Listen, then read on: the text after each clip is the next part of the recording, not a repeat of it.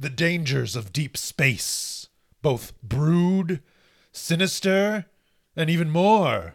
Whoa. Deep space. So deep. Well, that's in comics today, so we should probably talk about it. Yay. Welcome to the Ex-Wife Podcast. I'm Alicia. And I'm just dead.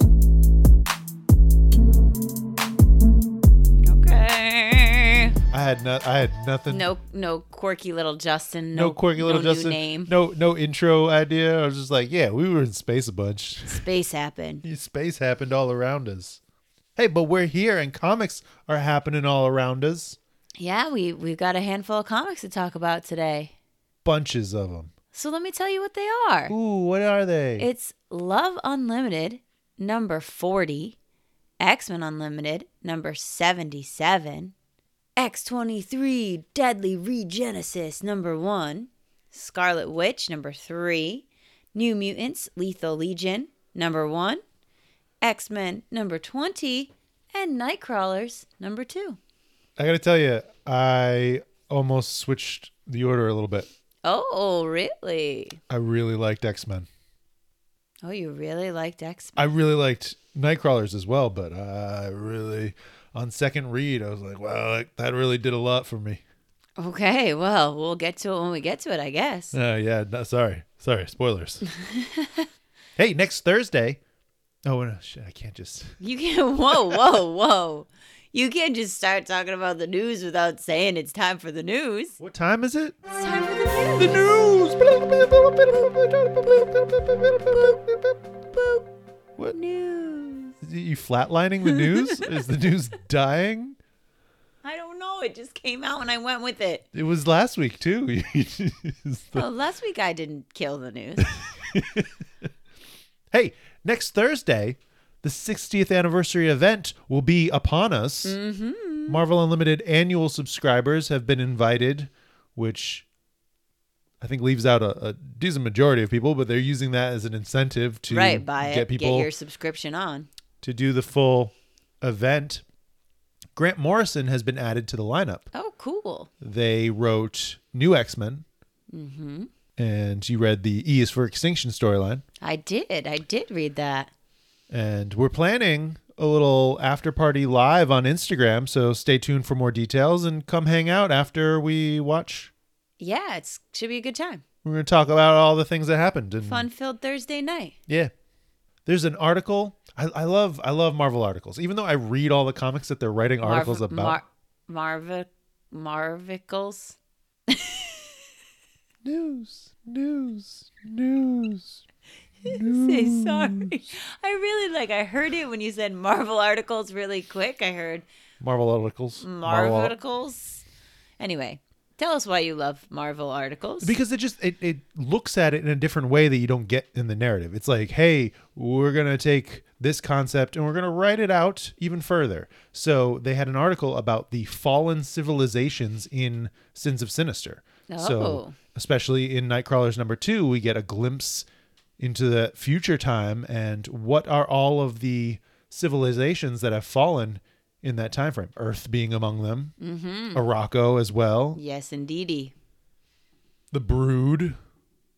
But one that they did call out as still being around, the Kree-Skrull Alliance. Oh. Even knowledge that you need to know who's still at play. Even the Shi'ar. Yeah. Well, down. we see that in the Crawlers. Sure. X-23's history. Mm-hmm. There was an interview with the creative team on the new book talking about Laura and her backstory and her publication history. It was really interesting. That's a good refresh if you want to have some meat with your potatoes when you're reading X-23. Which one is the comic? I think the comic's the meat, no? If you want to have some potatoes with your meat, I guess is what I should have said. You can't eat potatoes. This is why you don't get the reference. The Spark.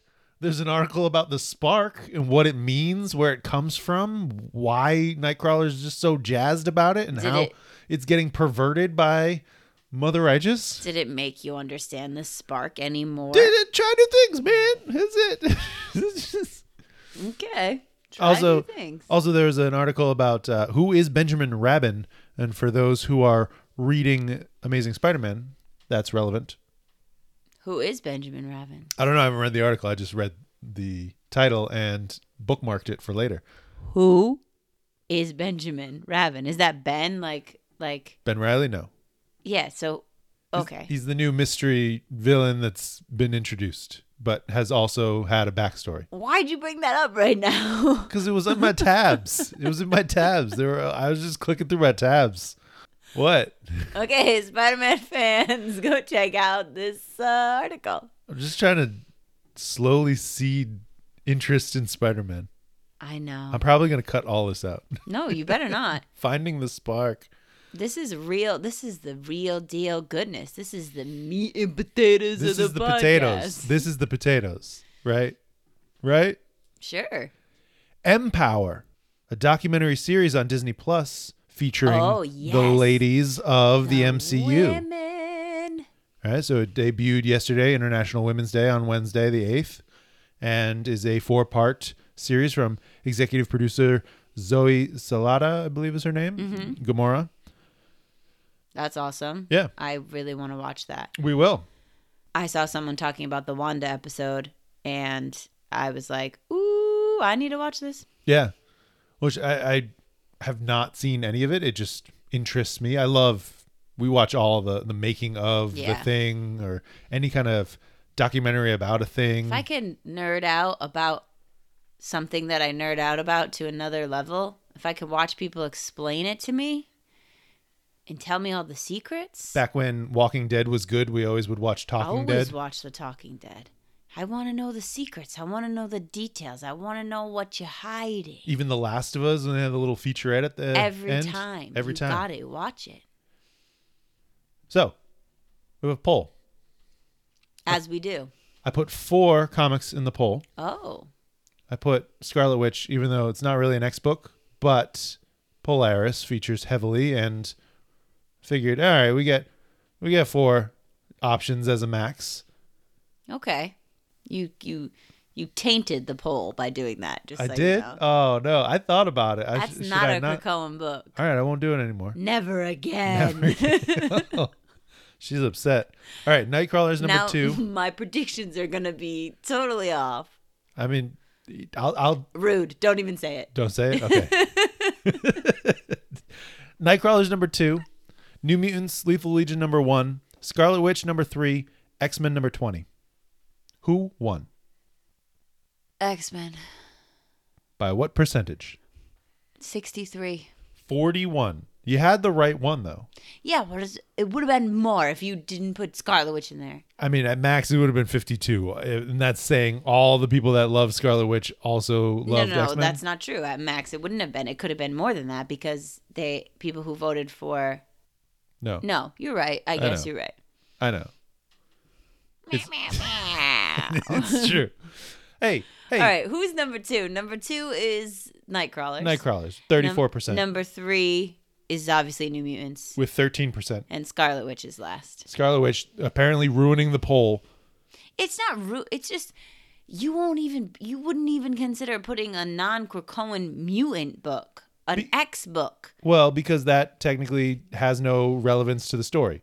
But to be fair, I could have or should have been putting Captain Marvel in if there's space for them to be in the polls. I don't know. I don't know. I'm just making it up as I go. It feels twisted. There's no rules. Wrong. You don't have no rules. You can't tell me what. I can say whatever. All right. I'm making a poll next week. It's all going to be Scarlet Witch. Is it Scarlet Witch number 1? Is it Scarlet Witch number 2? Issue did you like best? Who's the favorite guest star? Is it Storm? Yes. Is it Viv?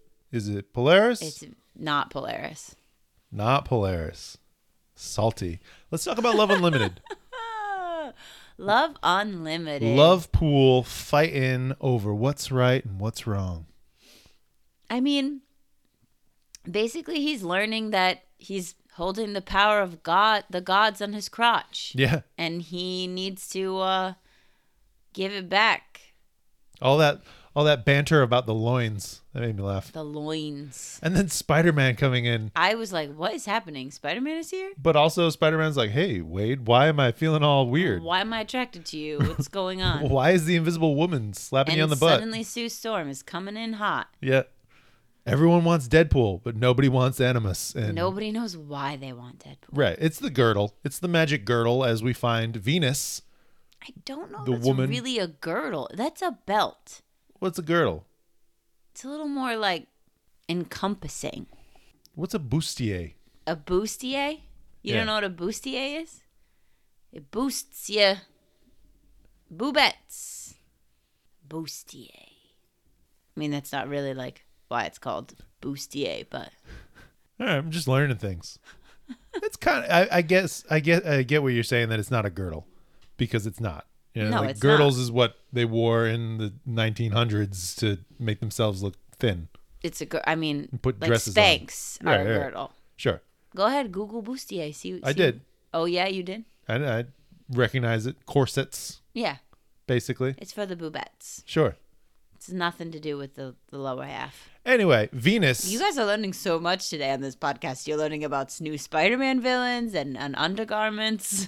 And Venus, And Venus. who I guess is our lady friend from the first issue of this arc. Indeed. What'd you think? I thought, great, interesting. Let's see what Venus is up to, because it seems a little questionable that a god would just leave their very important artifacts accidentally behind, subconsciously, intentionally. Yeah, it's honestly, it's kind of felt like the last two issues didn't have a whole lot to them. Yeah, it's dragging a little. We need to Especially- wrap it up. Especially in comparison to X-Men Unlimited, which I feel like is Oh, it's so good. just on Straight fire right fire. now. Yeah, like I think I've said it before, but I think it's my favorite X-Men Unlimited. Mm-hmm. But Love Unlimited is written by Fabian Nicieza, art by Salva Espen, colors Israel Silva, letters Ariana Maher. VC's Ariana Maher. So X-Men Unlimited 77, Oh, X-Men Unlimited. as we're talking about the Marrow and Feral team up. So something came up in this week's Patreon episode while we were reviewing last week's comics, and we had this question about what exactly gives them the power of a mutant just by having a piece of their body, right? So we're like, because you have Leech's fingers, how does that give you Leech's power? Right. And How do you know that they're sourced in his hands? right, like I mean, there's Siren makes sense. So Siren makes an appearance in here. Her power coming from her throat. Chambers' power coming from his throat, essentially his face. right. But when we were having this conversation, we didn't have this information. So I was attempting to lead into the fact that we got an explanation in this comic. Oh, I mean, well, so I had already read this by Tuesday. Right, but I had not. Yeah.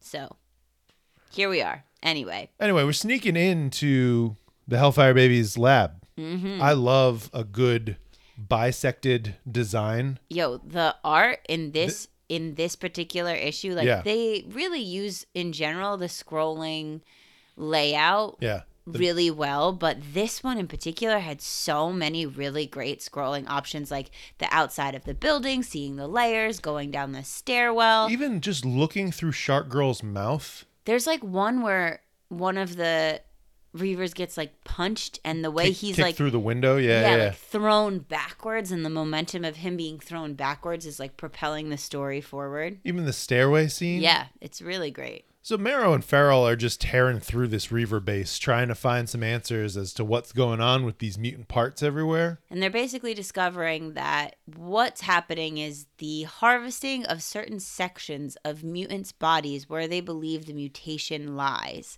or the strength of the mutation comes from. And that's then giving them that ability. And the Hellfire Baby motto is, listen, you just resurrect, so it doesn't matter.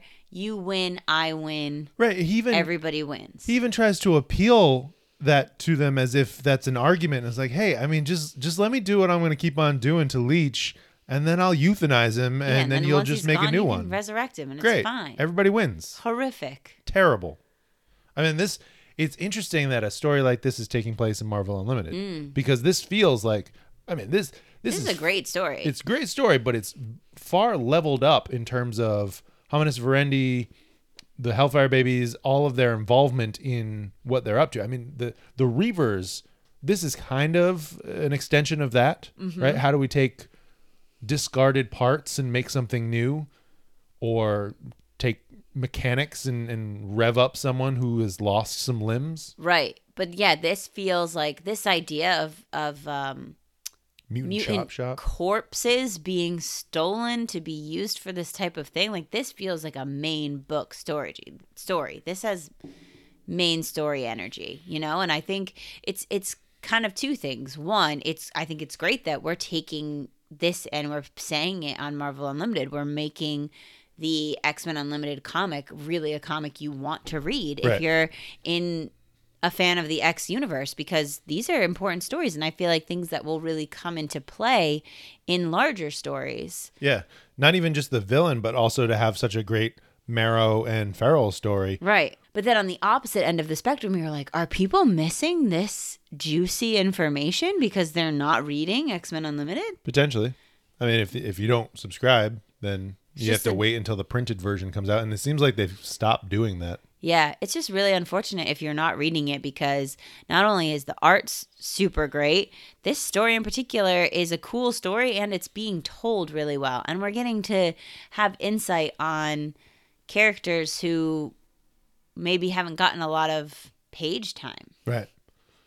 Interesting. I think we were talking about a couple of weeks, why Marrow and Feral? Why this? There was an exchange in the Women of Marvel, I think in 2021, where they had some beef, Marrow and Feral, and they then found out that they were both former Morlocks, or so they had a connection. They had this connection, and then they were like, "Oh, okay," and that might be why Feral is down in Mutitown in Madripoor, because that's where a lot of the other ones, that and Arizona, I think there's like a grounds where they play golf. Yeah, right.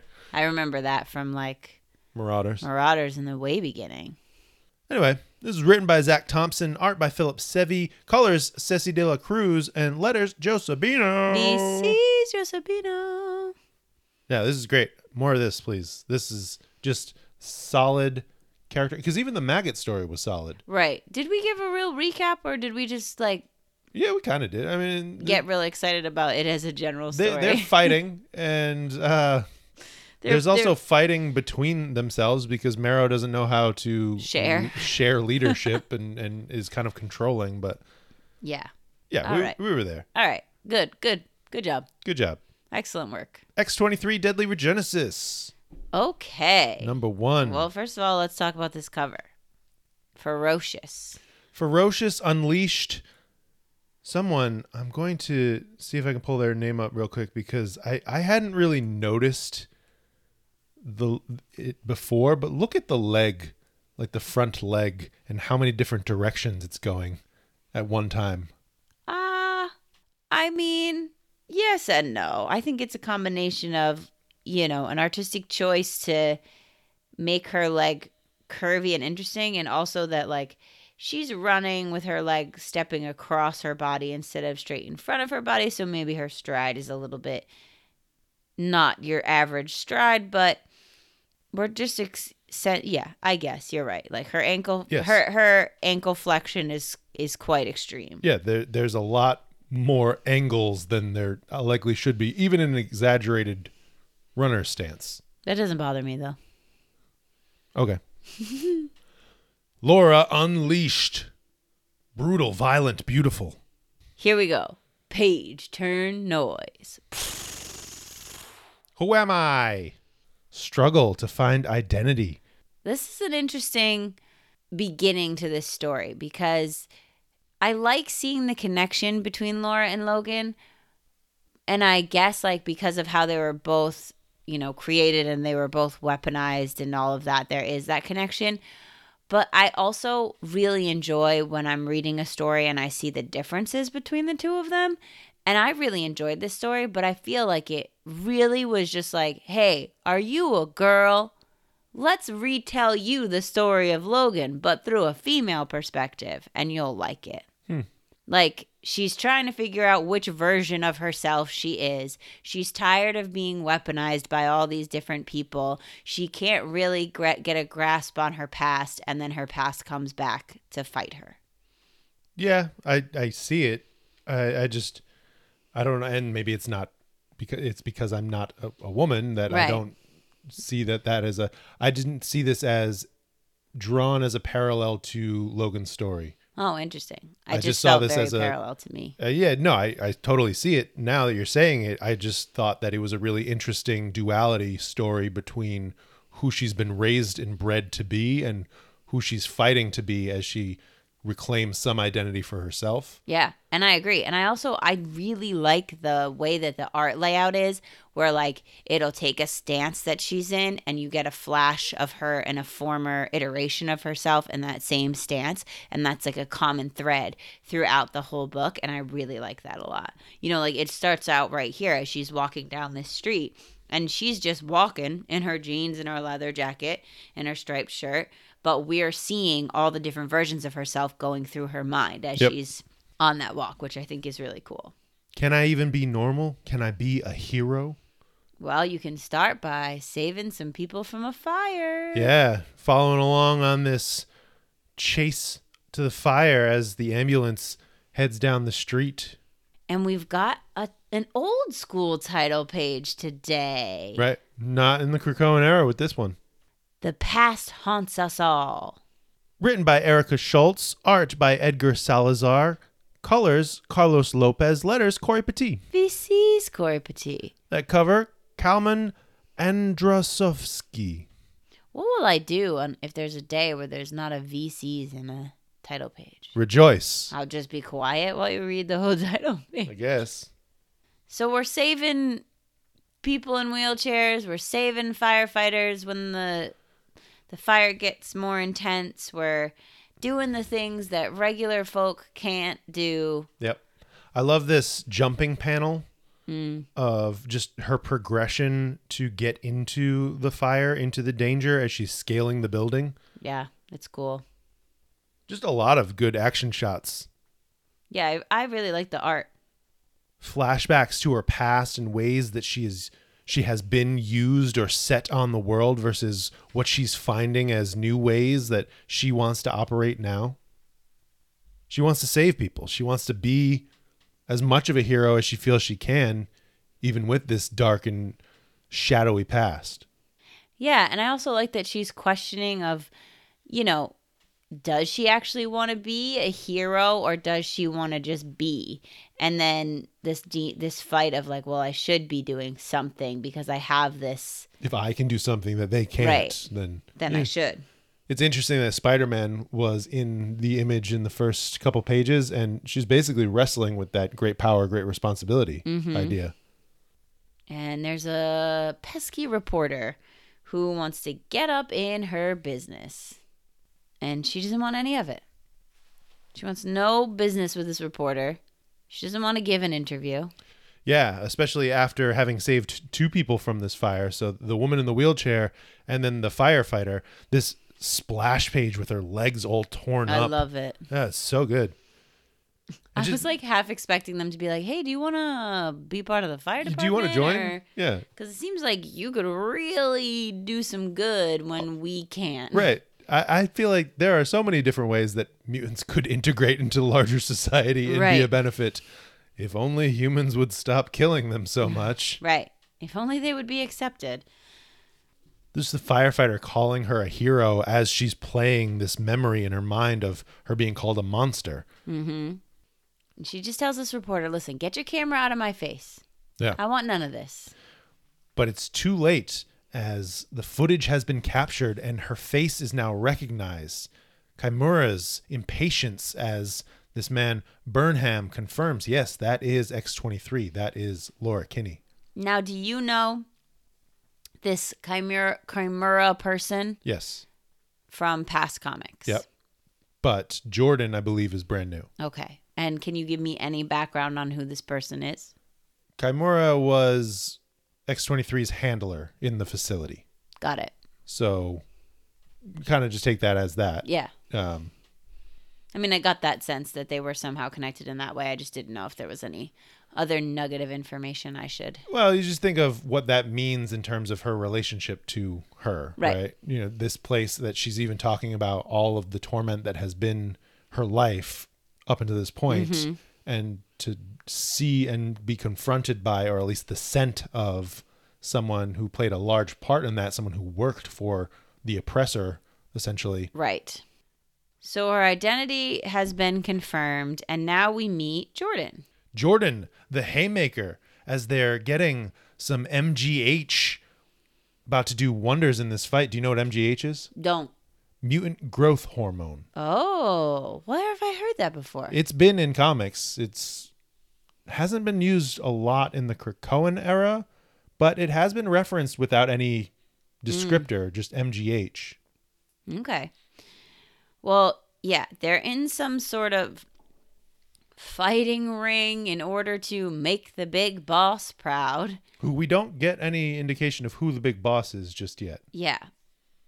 Just the fact that Kimura is hired by this boss because of her skill and conflicting with her personal baggage associated with this case, trying to capture and bring in Laura. And the thing that's going to get Jordan through the fight is not just what they've been injected with, but this idea that I've got a surprise for you after. We found her. Get a little flashback to what we're talking about, the reason why Jordan hates X-23, why they're pitted against each other, and it's a flashback to our friend Big Wilson Fisk. Big Willie. This is where things got like slightly confusing for me, because it seemed like, so X-23 is doing this murder under the orders of someone else. For the employ of Kingpin. And Chimera, I keep wanting to say Chimera now because blah, blah, blah, blah, blah, words are mushing.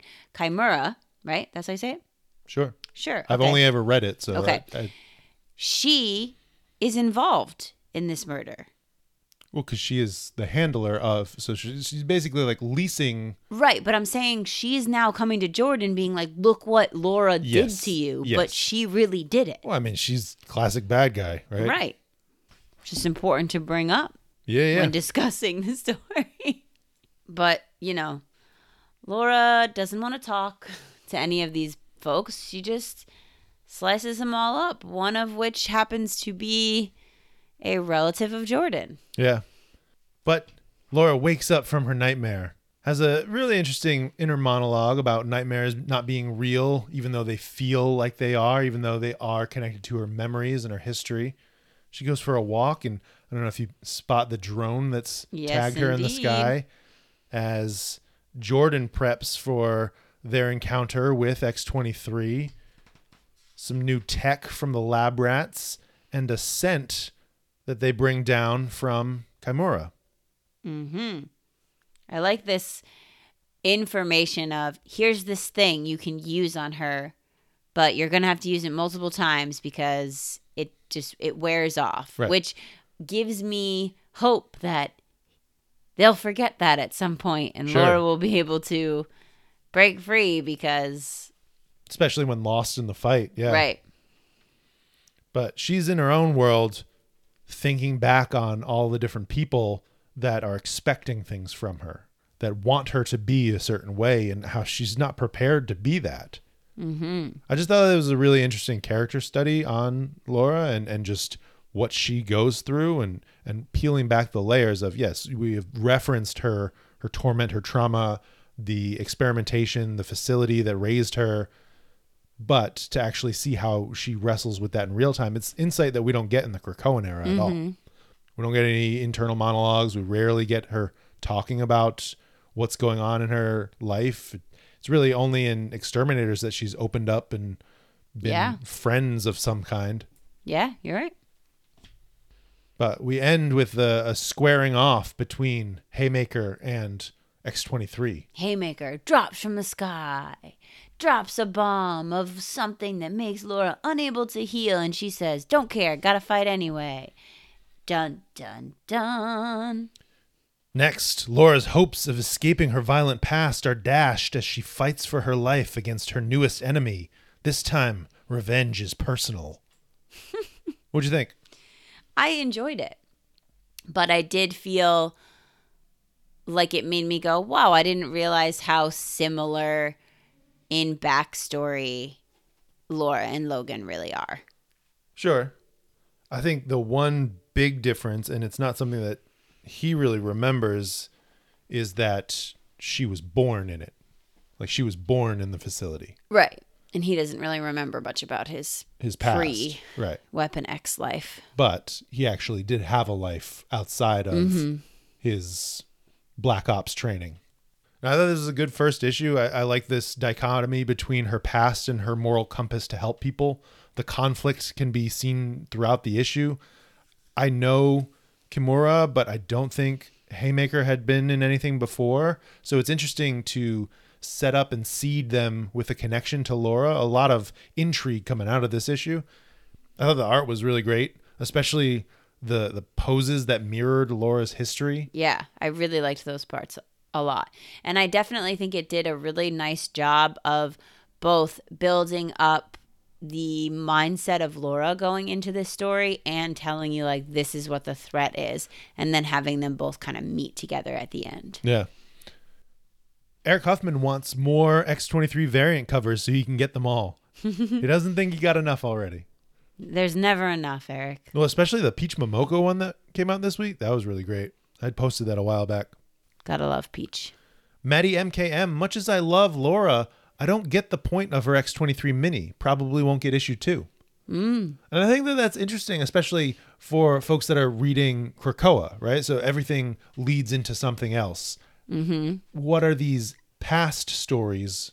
Who are they for? What are they meant to do? Well, I think in general, what I've experienced in reading them is that they're really an insight into the character. And I think as newer readers, as people who are coming into Krakoa and reading from, Hoxpox out, who don't necessarily want to sit and go through like reading all these past issues and earlier continuity, these are glimpses into the pasts of the characters. It's also a way to say, like, hey, this is what was going on in those other times. These are the relationships that they have had. This is sort of like cliff notes of comic history, with a little peppering in of a new story. Right. Well, and especially with the editor's notes that reference where it happens in time. And if you wanted to learn more about this period of time in mutant history, you kind of get that blueprint for it. Yeah.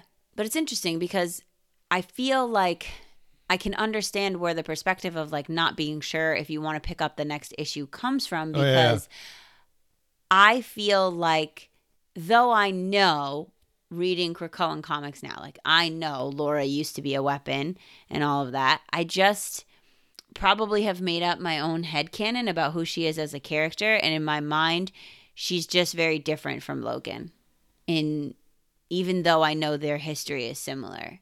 And I really feel like this made her feel like just a female version of him. And so I feel like that doesn't really do anything for me to explore Laura as a character. It's just another way of telling the Wolverine story. I mean, I think that there are similarities between them, but I don't think that ends her characterization. I think just because, and he is her father, essentially, her genetic donor, right? So, and especially their history, the actions happening against them, the enslavement into these government organizations bent on using them as killing machines. Totally. Yeah, I see exactly the same or very similar. You could throw Gabby in there as well. But what they do with that and how they live currently, I feel like separates them. And even just the amount of introspection for Laura to have these thoughts and feelings and wrestling, like Logan would grunt and say, "Hey, bub, I kill people. That's what I'm good at." But I think in current comics, like Ben Percy has done a lot of writing about Logan's struggle with like whether he is really a loner, whether he wants to be a loner, whether he can escape, his past and his memories and and all of those things. And I also think, just to sort of play with this idea a little bit more, it's interesting to think that on the X-Force team, Wolverine Logan is not going to be on the team anymore, or doesn't seem to be on the team anymore, and Laura is replacing. And like, if you think about this as a story to be like, hey, Laura's just like Wolverine, like if you're a big Logan fan, read this X-23 story and she's gonna fill that hole that you know, that Logan-sized hole in your heart that you'll miss from X-Force. Don't worry, Laura's got that too. You know, it's just an interesting outlook. But I am interested to see where this story goes and if it has any connection to who she becomes on Krakoa.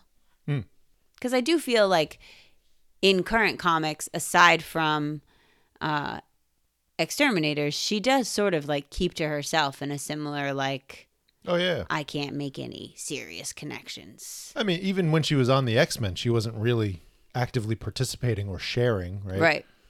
Other than that, what has she really been in Krakoa? I guess the family snicked and X-deaths of Wolverine. Yeah. And even that, I feel like are the only times of representing some kind of family life outside of her and Gabby. Mm-hmm. I liked it. I thought it was cool, especially if you like classic stories. On to the Scarlet Witch. The Scarlet Witch. Sister time. This is the attitude on this cover. Polaris over the sunglasses, looking down eyes. Even Scarlet Witch is like, I can't believe I'm conjuring magic for this face that she's throwing. It's pretty incredible. Yeah, it's an awesome cover. Gotta love Russell Dodderman. Always. Here we go. Page turn noise.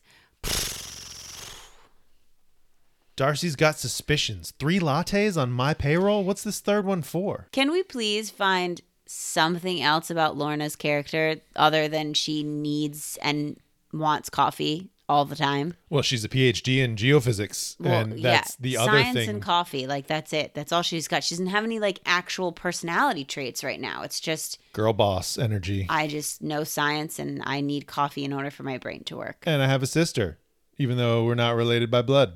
We are sisters. Oh yeah, 100%. The fact that that is the only thing that she got in terms of characterization in X-Men, and that is continuously carried through in every other appearance. Yeah.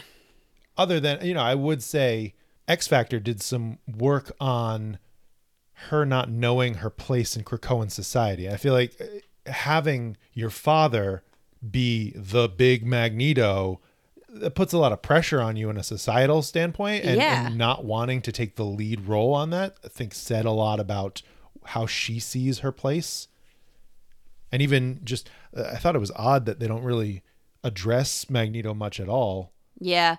I do think that X Factor was a great book for Polaris to really be a character. I just feel like now, ever since the coffee like trope started with her, it's like she can't be in a comic without first having to get coffee or talking about coffee, or like even, I mean, yeah, I've been saying this for a while. But like this book in particular, like I had a lot of hopes for this issue because I've really liked the other two, and I all of a sudden felt like we're gonna like have a little bit of dialogue, and then we're just gonna have this like narrated summary of what happens the rest of the book. Like we don't get any real character interaction for like a huge chunk of this book because it's just being narrated, and then we're bookending it with coffee, takeout coffee, and coffee in a mug. Like that's disappointing to me. Yeah, absolutely. I felt like overall, I mean, kind of leading into it, overall, I felt like these were 3 halves of stories smushed into one comic that didn't really do much justice to any individual story point in them. You have Darcy's mystery being seeded. You have the relationship between Polaris and Scarlet Witch. And then you have the last door problem of the week, which I love. I think the art team kills it. Oh, 1,000,000% on those pages. And I enjoyed that, I think, more than you did, just because of the art. I feel like I wasn't as bothered by the fact that it was all just a narrated storybook, but it did feel forgettable. Like in 2 months, am I really going to remember that issue where, other than the fact that it set up Darcy's mystery at the end and she hugged her sister, what else really happened in this issue? Right. And argue to say that what else really happened in the other ones, except the other ones, it was relative to the character, especially with Viv, that was personal to her. She was the one going through the struggle versus Polaris is just kind of here. Even Aurora having that piece of development and her magical heritage in issue 2. Right. Well, I just think that the lack of actual dialogue throughout a huge chunk of this book is a disservice to character development, because I think what has been interesting in the other 2 issues is not only like what's the door problem of the week, but also how is Wanda as a person changing because of her interaction with these different people and their problems, and how are those things influencing her. And when we get this narration, like, I don't even know who is narrating. Sure. Yeah, it seems keeps at times saying like, you're the Scarlet Witch, you're Wanda, you do this, you do that. Who's telling her that? Who's narrating it? Is it her reflectively? Is it one of her other selves from Trial of Magneto? Is it? I don't know, but we have gotten way ahead of ourselves. So and I don't think that's a bad thing. I'm fine with that being how we talk about this issue, especially because, as much as we can gush over the art pages over the next 7 or 8 pages. I mean, I will tell you, it was written by Steve Orlando with art by Sarah Pacelli, inking assistant Elisabetta D'Amico, colors by Matthew Wilson, and letters Corey Petit. VC's Corey Petit. That cover, like we said, Russell Dauterman. But big picture, it was kind of, like I said, 3 pieces of story smooshed together. Like, hey, I'm working on something. I did like the fact that Polaris was called in to analyze or give her perspective on the rock. Yeah. But the magical properties, but that didn't really. But the other thing that was kind of disappointing is, like, you're going to get an issue with Polaris. And then the majority of this issue, when Wanda's dealing with the door problem of the week, Polaris is just standing in the background. Oh, okay, she's kind of helping fight some of these demons, and then you sisters work together to make this thing, but then we're going to go to the land where it came from, and Polaris is going to check the time on her watch because she wants to be out of there, and then we're going to drink coffee. Like, I don't know, I think even a lot of the narration was centered around Wanda's involvement, and Polaris was assisting, but she was just there. She was just there. Like, we weren't getting anything special. There wasn't anything that made Polaris being in this issue unique to Polaris. Well, I'd say if I was an X fan exclusively not picking up this book and I bought it because of Polaris being on the cover, and even in interviews, I think it was promoted that this was going to tease out some of the relationship between them, especially since Magneto having died. Right. I don't think we got any of that. I mean, there was, a couple of notes of them being nice to each other or loving to each other, being sisters, and even regardless of how they're related, finding a bond that they share. But I would agree that in terms of development as individuals or as sisters, it was very lacking. And even in terms of this rock, like, right, she's only like, reference one panel. It's not a rock. It's like Mysterium, but different. Right. But I need coffee to tell you more, and then you got two cups of coffee, and we didn't learn anything else. Right.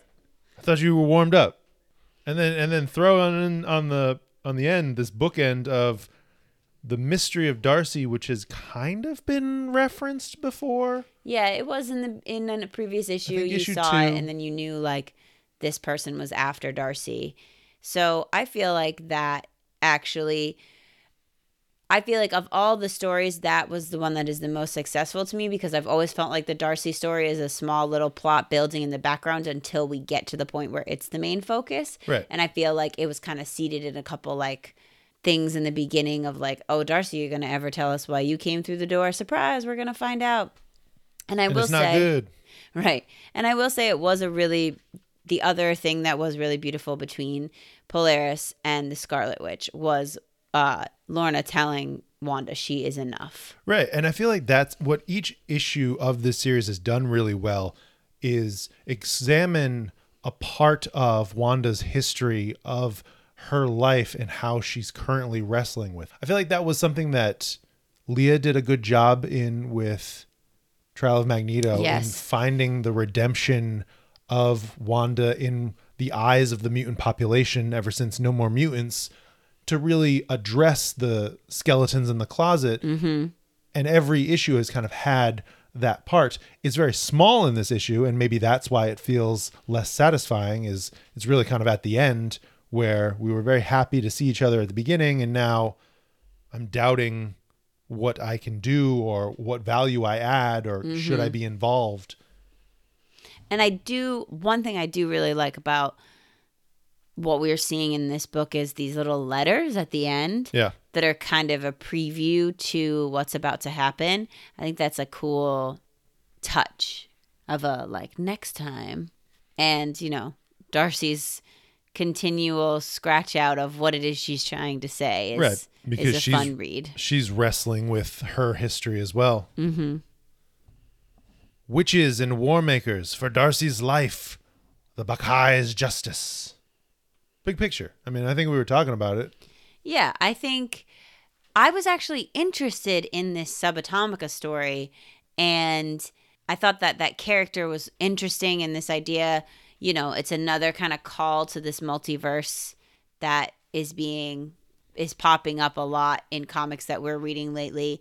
And so I was intrigued by that. And I think for me, the constant narration with no dialogue and so many words, like, yeah, the art was really beautiful to look at, but I kind of got to a point where I felt like I was glossing over the narration because it wasn't like pulling me in. It wasn't interesting. Yeah, the art was honestly, and that's really my first couple of comments, is the art is what sold me on this issue. Mm-hmm. And the fact that I could get a sense of what was happening in these storybooks without reading the narration means, why am I reading it? Especially when there are these big walls of text otherwise blocking some of the art. Right. Like, hey, get out of here. I get the story.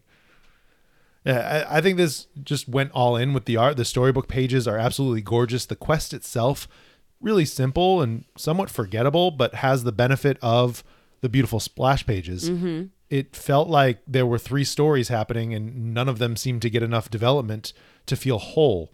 Polaris having come in as a request to investigate the rock, plus the little bonus sister bonding time, I didn't feel like we got enough, or it didn't really go anywhere to actually develop their relationship other than just acknowledge it. Like the relationship wasn't furthered. It was, hey, we have a relationship here together. Which makes me wonder, like, are we going to get more of Polaris in these books? Because I would bet.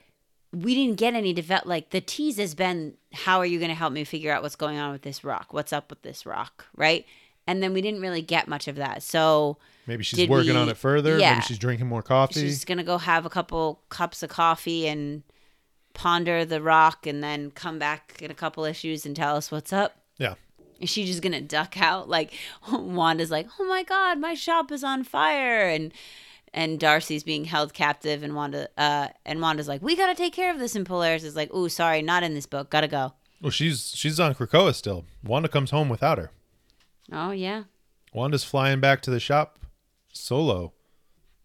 So I think it's interesting because 100% on issues 1 and 2.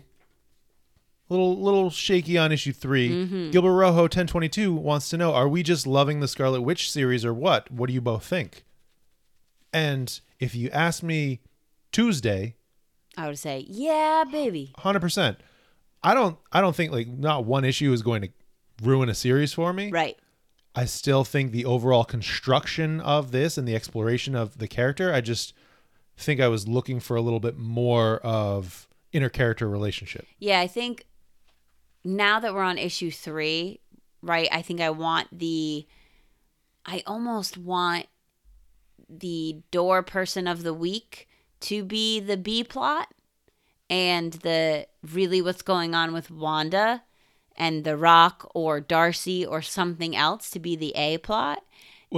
Or I want the door person to have more of an integral role in the overall story. Like, it's interesting because if you were setting it up in this, like, it's just this weekly story and that one story got really good attention, I feel like I would feel differently. But since this one, I felt like I didn't really get invested because I didn't get to know the character because of the narration.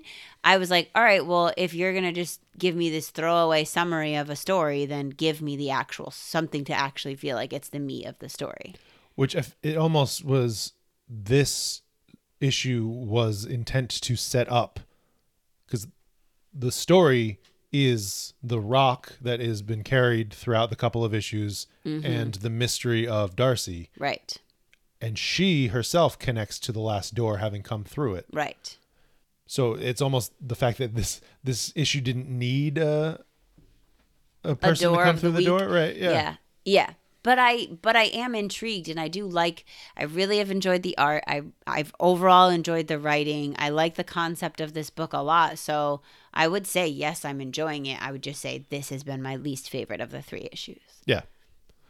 Vaderino felt like this could have been a multi-issue arc. Was lovely seeing Lorna and Wanda as sisters, regardless of blood. Way healthier of a relationship than Wanda and Pietro. Absolutely. And I think, so we went back and forth about this. I think that's something that I was feeling as well, that we didn't get any part of this story well developed. Right. It's almost, we got 2 seeds sandwiched around a villain of the week in this problem in Subatomica. Yeah. Are you ready for Lethal Legion? New Mutants? Yes. So ready. So ready. Well, tell me about that cover. There's a lot going on. Yeah, I think the cover is interesting. It feels like, I don't know, almost like an homage to New Mutants of the past with a setup of a team of New Mutants of the future. Right. It's like, this is our history, and now we've got all this backing us for what we're going to step forward and do next. Right, because I would be surprised if the Demon Bear and or Shadow King play a role in this series at all. Especially the Shadow King, because we've already gotten a hearty Shadow King story in Vita's run. But yeah, the U-Men are front and center, and they're here on the cover. It's just a random smattering of people, and I'm curious why and how, and especially even this team. It almost felt like, yeah, these are the characters that stuck around after the last run. Yeah, well, it's true. That's who they are. Right. All right, page turn noise. Infiltrating the U-Men. Escapade. Her power on full effect. Trying to think what the impact would be if Sheila is swapped with someone who then gets shot to death. Like, doesn't she have to go back to them at some point? How does that work? Does she now inhabit their body? Well, I think the essence of this part of the story is really to say, like, Sheila's unlocking new levels of her power and new comfortability with it. So maybe, because I totally agree with what you're saying, and like in an honestly logical standpoint, like generally we have to see her go back to where she was before, or her original body or whatever. But now I wonder if she's unlocked like a new level where she's not, because she does mention at one point that she's able to switch like either mentally or physically with them. It also just doesn't seem like she has control over what, if it's just their place or if it's their situation or their powers.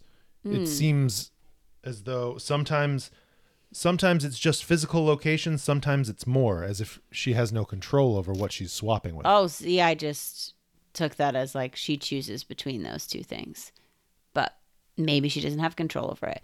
But I really enjoyed these first few pages, especially because I was like, oh, look at Sheila go. She's confident. She's not questioning whether or not she should use her power. She's just doing it. Danny, Karma, Warpath, Wolfsbane, and Sarabella. It's really interesting. It's just who's still around, who's still free, who's wearing a New Mutants uniform. Let's go. Or who, after their past experiences of the last arc, decided this is what I want. This is where I want to be. Sure. On a team. Or, no, I'm good. I'd rather not. as we rehash the end of New Mutants, specifically Martha's story and the trauma having dealt with Sublime again.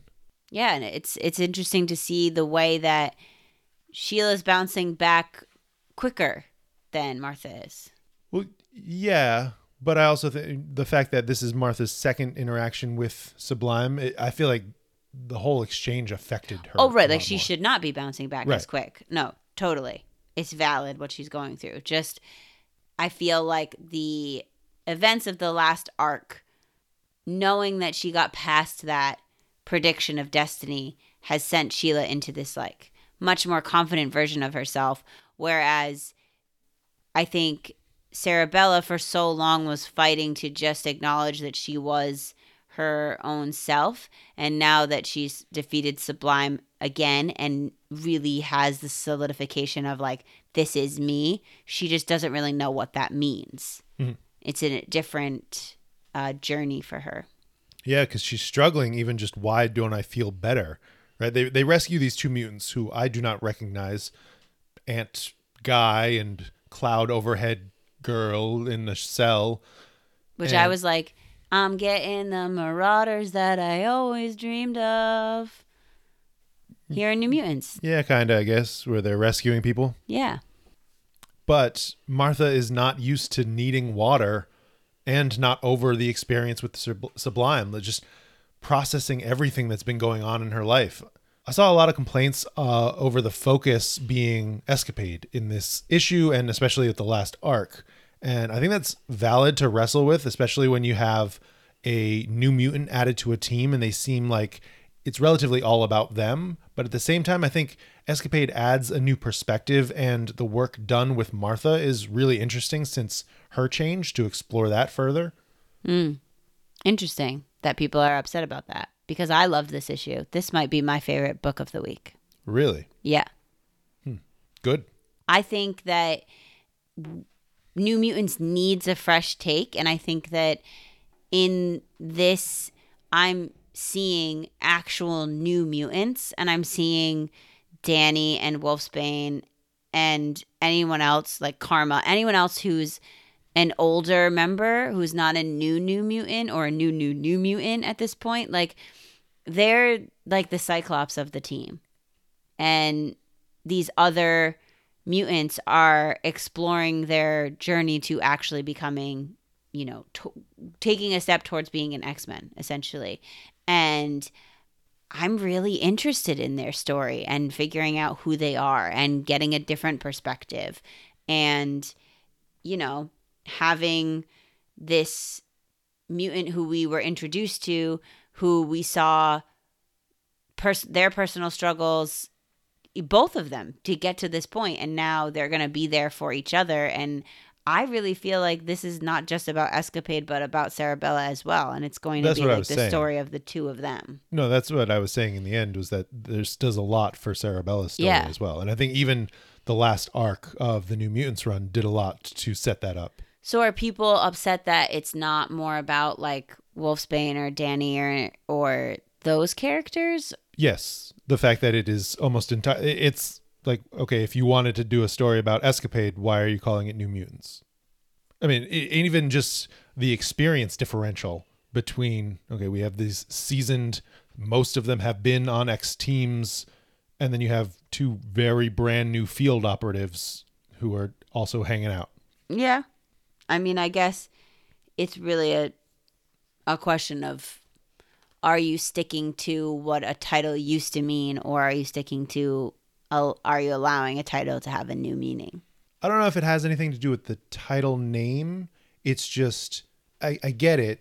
Two camps, right? You have a new creator who has introduced a new character over the last almost year now. Sheila first appeared in Voices Pride last June, or 2 June. I can't remember which one, and then to have, even the arc previously was very Sheila focused. And then to have this now led by Sheila primarily, a lot of Martha as well. But okay, but where is the New Mutants perspective? If you're going to call something New Mutants and have a very classic New Mutants team on the cover, that's what people are going to expect that they're going to get. And a lot of people that commented didn't pick this up because they weren't interested in this other story that was not New Mutants as they know it. Yeah, I can understand that. I also think we're building a New Mutants team. Like, it seems like Wolfsbane is trying to get Morgan on board to be a part of this team in some way. And I think slowly the more experienced New Mutants are going to be phased out, and the New Mutants team is going to be a different group of mutants. Yeah, maybe. I think that's definitely what I got from the Lost Club, but then even where are they other than Gabby? Mm-hmm. But that's what happens when you change creative teams and then the new creator wants to go in a different direction. Well, we're at a title page. Part 1. Vampire Heist, written by Charlie Jane Anders, art by Enid Balam, inks by Elisabetta D'Amico, colors Matt Milla, letters Travis Lanham. VC's Travis Lanham. The cover, Javi Fernandez and Matthew Wilson. A text conversation from Morgan needing Sheila. They are moving in with their parents and feel left. Left in the dust. As Wolfsbane happens upon Morgan's apartment. Wolfsbane's not having any of this packing nonsense, any of this sorrow. We're going shopping. Yeah, I don't want to gloss over this conversation between them, though. This idea of Morgan's stance on Krakoa and not wanting to go there, feeling that they have to go home and not feeling safe on Krakoa.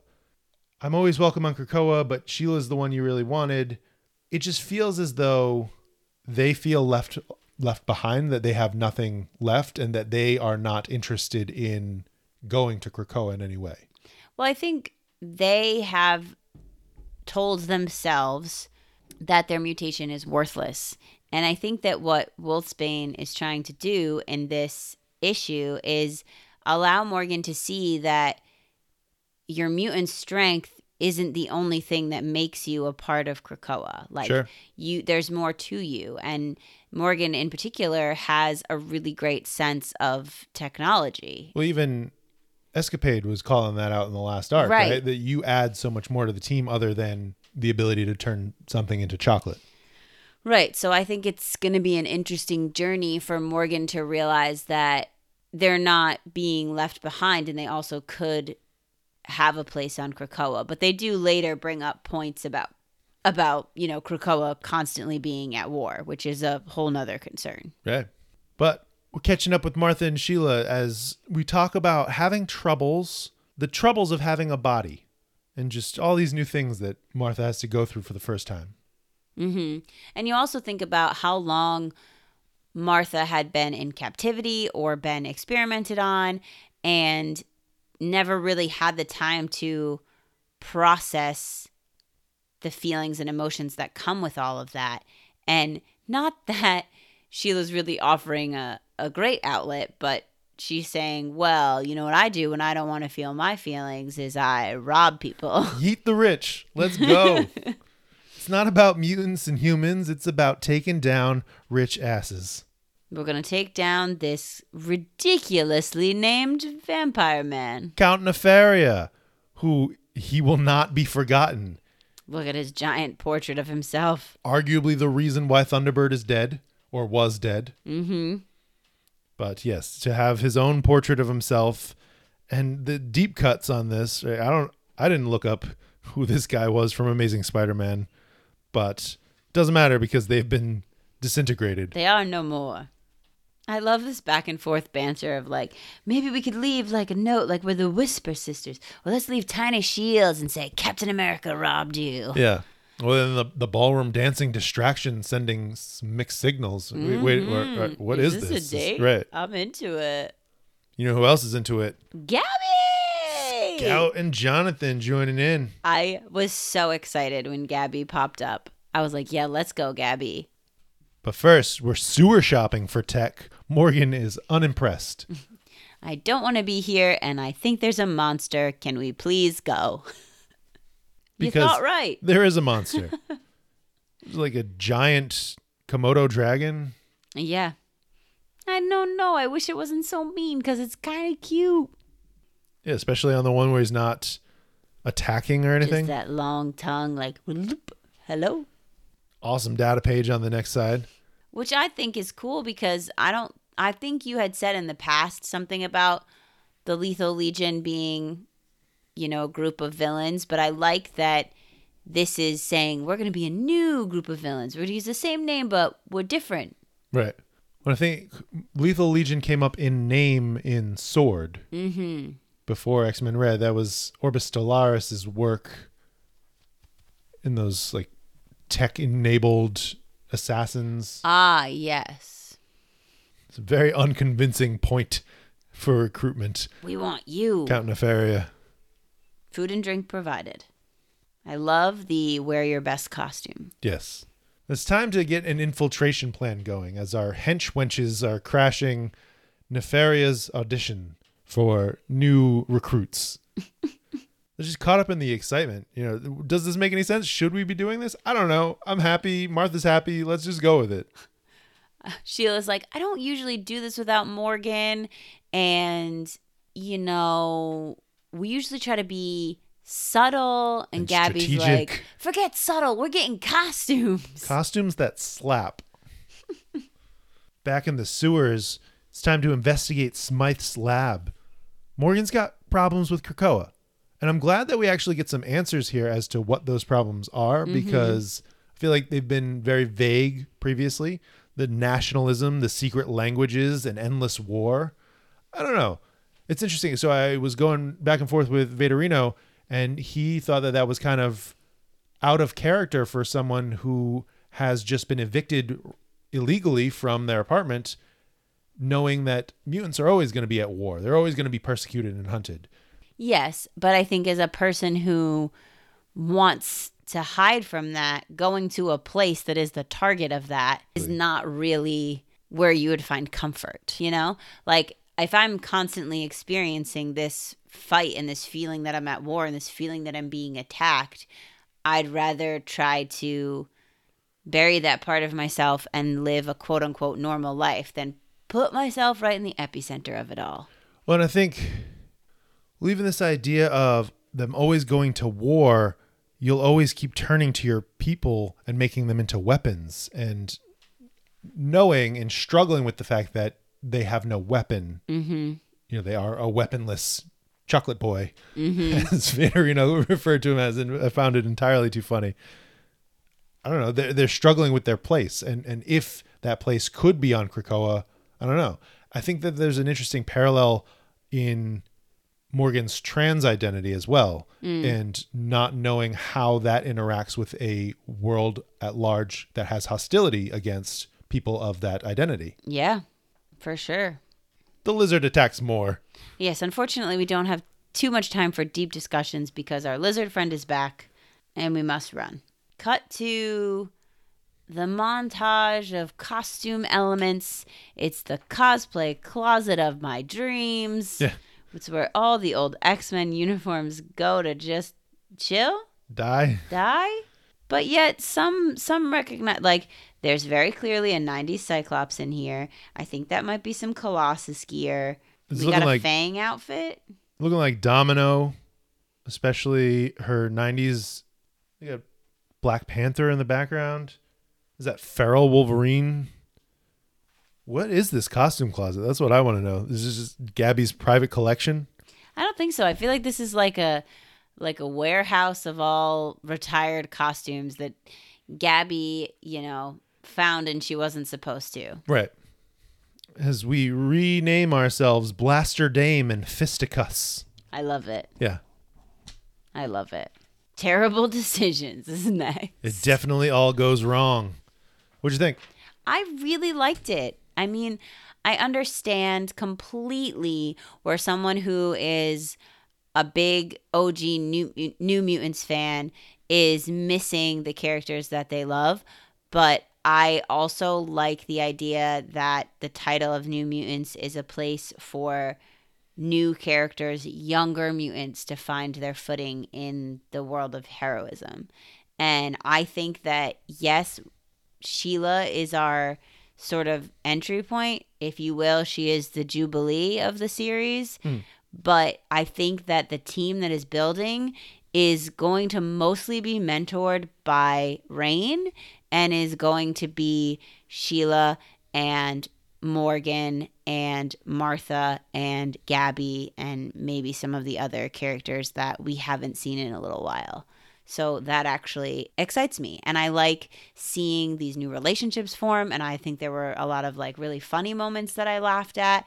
And Rain is not annoying me in this series the way that she used to, like in this last arc and this. I like seeing her in this mentorship role. And I think, you know, it's disappointing that we're not really finding out anything that happened with her child. Right. But I do like that she was feeling this loss of her child and now she's getting to mentor these other children. And I think that that's like filling a hole in her heart a little bit.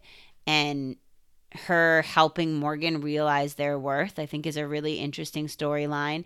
And I also think having a character who's resistant to the idea of Krakoa and seeing how that either changes them or how that changes Krakoa is interesting. And then the fact that these kids are young and they're definitely going to do something stupid, I think is a fun perspective. Most of the stories of Krakoa are of these older, seasoned, very serious, you know, mutants. And I think solving problems versus creating them. And I think we need a little youths rabble rousing. Yeah.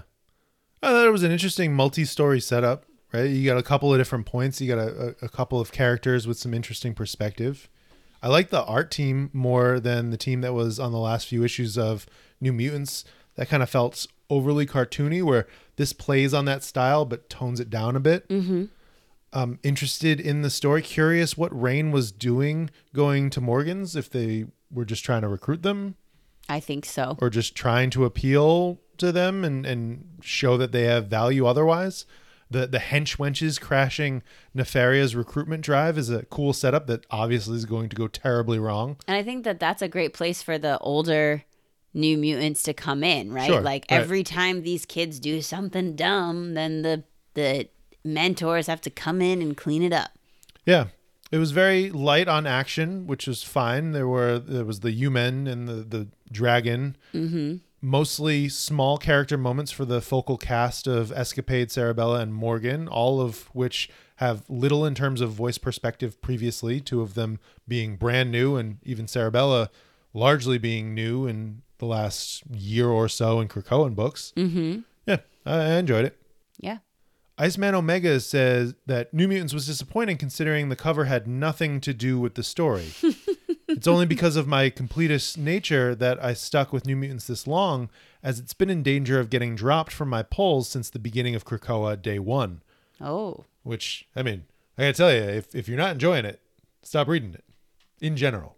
Like, any title. Don't force yourself to read something. Yeah, I guess that's true, yeah. I don't know, you look like you were struggling with that. Well, I liked it, so I. Yeah, no, I'm not saying convince them that they are wrong. No, I know. Yeah. Don't force yourself to read something that you don't want to read.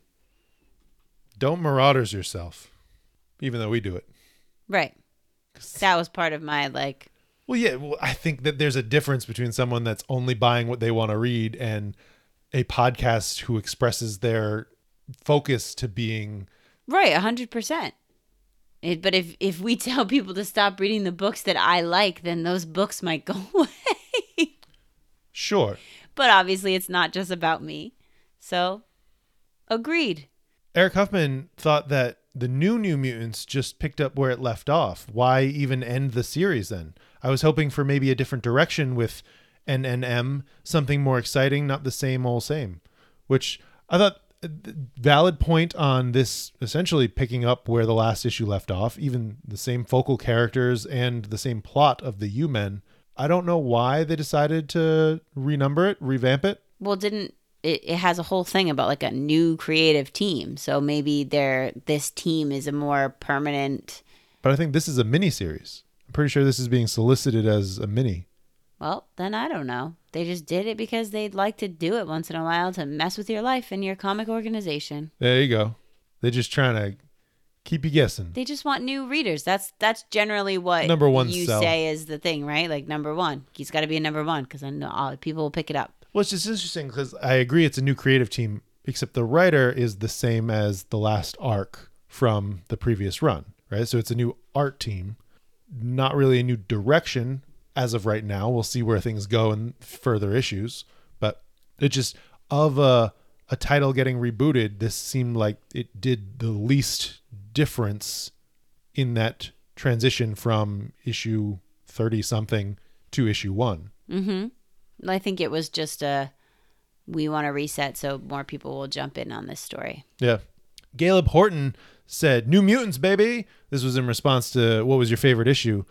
"Charlie is amazing at writing New Mutants. I only want this series handled by her moving forward." I agree. I mean, I've generally been a fan of New Mutants, but I really enjoyed this issue, so yeah. I'm here for Charlie. Good. Vaderino thinks that Chocolate Boy could be interesting as a character, but his attitude about Krakoa irks me. You literally just got unlawfully evicted from your apartment, but Krakoa is a way worse option. I think it's interesting that, like what we were talking about before, the fear of what it would be like to be amongst all that potential danger all the time versus being able to live underneath the radar.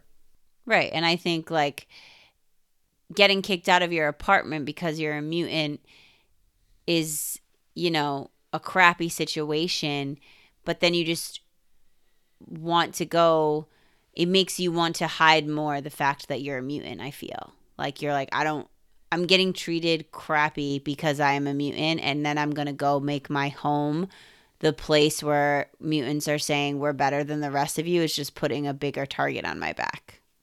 Yeah. On to the Brood. To the Brood. And some 400 other things. There was a lot in this issue. Mm-hmm. I think that's why I loved it so much. Okay, then. Well, what do you think about this cover? We talked about the other half of this cover last week or a couple weeks ago. The other 2/3 of it. Because I'm pretty sure this continues off of our first two. The X-Men issue and the Captain Marvel issue. And I'm not sure if it's going to be, I think it's 3 and 3. And then the final is a Captain Marvel issue. Mm-hmm. Well, let's dig into it. Page turn noise. The X-Men aren't the Avengers. We don't wait for bodies to drop to suit up. Letting the Brood exist is antithetical to all life in this galaxy. How long are we supposed to let this go on? Cyclops. Warlion had pointed out that feels like an odd read for someone, Jerry, who has written the Avengers previously, to think that that's the perspective of the Avengers. And I don't know if that's the perspective that Jerry has of the Avengers or if that's the perspective that he's seeding Cyclops to have of the Avengers. Interesting. I mean, I don't read Avengers comics, so I can't really say, but I think the Avengers maybe have a lot going on. Not that the X-Men do not. But basically, they're not going to go for something until it's actually a threat. Where it seems like that's what this is saying, is like the Avengers are going to wait till it's a problem and the X-Men are going to stop it before it's a problem. Right. And that's the whole thing about the X-Men, right? Is that they're trying to be ready for the problem that's coming. Right. That's the need for them to constantly be fighting for their survival. It's time to wake Sleepy Brew. Yeah. So he can show us that he's really in control of the Brood by making them do the Thriller dance. The joy in Magic's face here. I love it so much. As she dances on the next page. She's having the best time, and Jean's like, okay, bud, we have serious things to attend to. Literally a Brood invasion on another planet. And as much fun as dancing Brood are, let's get serious. Oof. And I gotta say, I was a little bit like, Jean, when she's like, hey, Brew, I need you to let me look inside your mind. And he was like, and she's like, I wasn't asking. I was like, oh. I mean, I get it because of the size of the threat that's brewing. Oh, 100%. I just felt like that was more aggressive than I generally see Jean. Sure. She is definitely painted as the all empathetic character working with people, trying to be that intermediary, but she's on a mission. Got to do what you got to do. Right. Co-captain of the team. I didn't hate it. I was just surprised by it. Yeah, she was giving off some real Charles Xavier as a jerk energy. Yeah, is that's what you're right. saying. Mm-hmm. Yeah. I was trying to say it without saying it, trying to just maybe not bring up Charles for like an entire episode and see what happens. He's coming, so don't worry. Title page, Brew Bro. She wasn't asking. Lord of the Brood, Part 2, written by Jerry Duggan, art by Stefano Casali, colors Federico Blee, letters Clayton Coles. VC's Clayton Coles. Juan Frigeri and David Curiel on our connecting cover. As we have some planetary evacuation, the battle for Refugee Rock. The fight is getting intense, and the ship has got to take off. We've got to get as many survivors out as we can. And Iceman's just like, it's cool. They can't get me when I'm ice. Right. I have nothing for them to sink into. Cyclops is mad about his dad and mad about the situation that they're in and what's going on.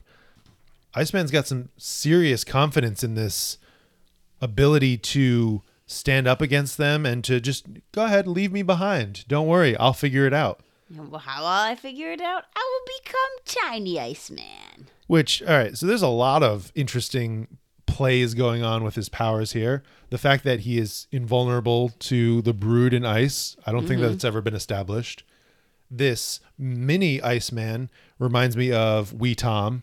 Wee Tom. I don't know if I've seen 616 Iceman do something like this. It reminds me of a future version of Iceman that we saw in Battle of the Atom. In that story, Iceman was basically like a old-timey wizard who could summon ice golems that were independent of himself and command them and control them. So my question here is, how do they deal with consciousness? You know, the Iceman or the ice that was left on this planet as this smaller version of himself escaped.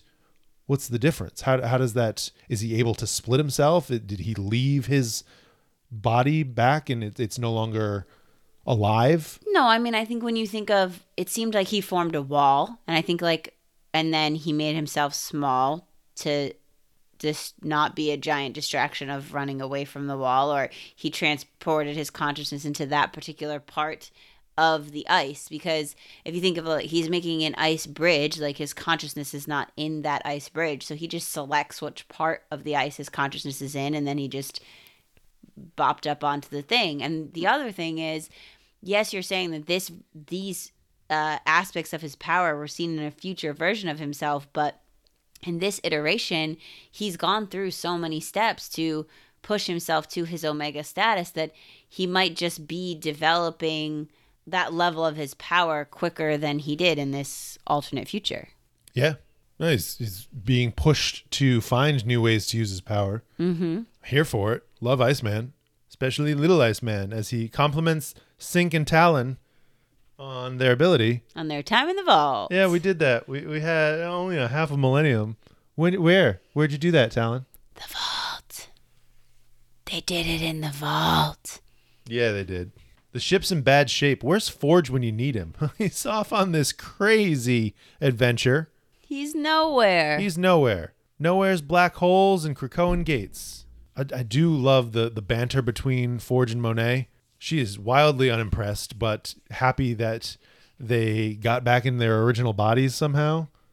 When were they not in their original bodies? Yeah, no, I think it was Vaderino that calls out, did I miss a page? Because they appear there and they see versions of themselves dead on the floor. Right. And I feel like that was the confusion, and I don't know if they pilot those bodies or maybe there's somewhere along the line where there was an edit and something got taken out and it didn't get unreferenced.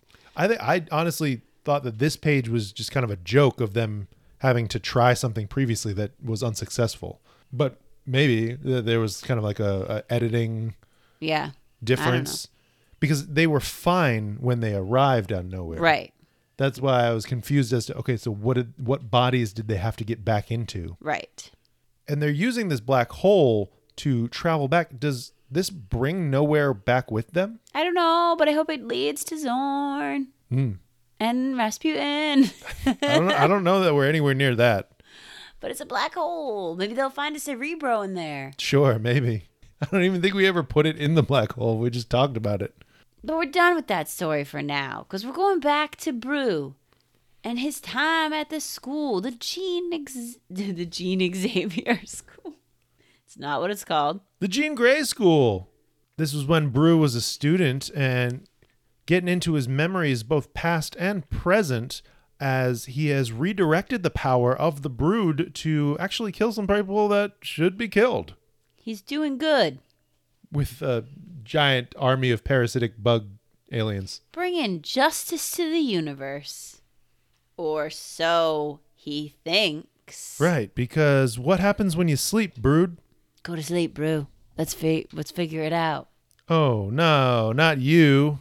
Yeah, for real, not you. You're not happy? Blech. Uh-huh.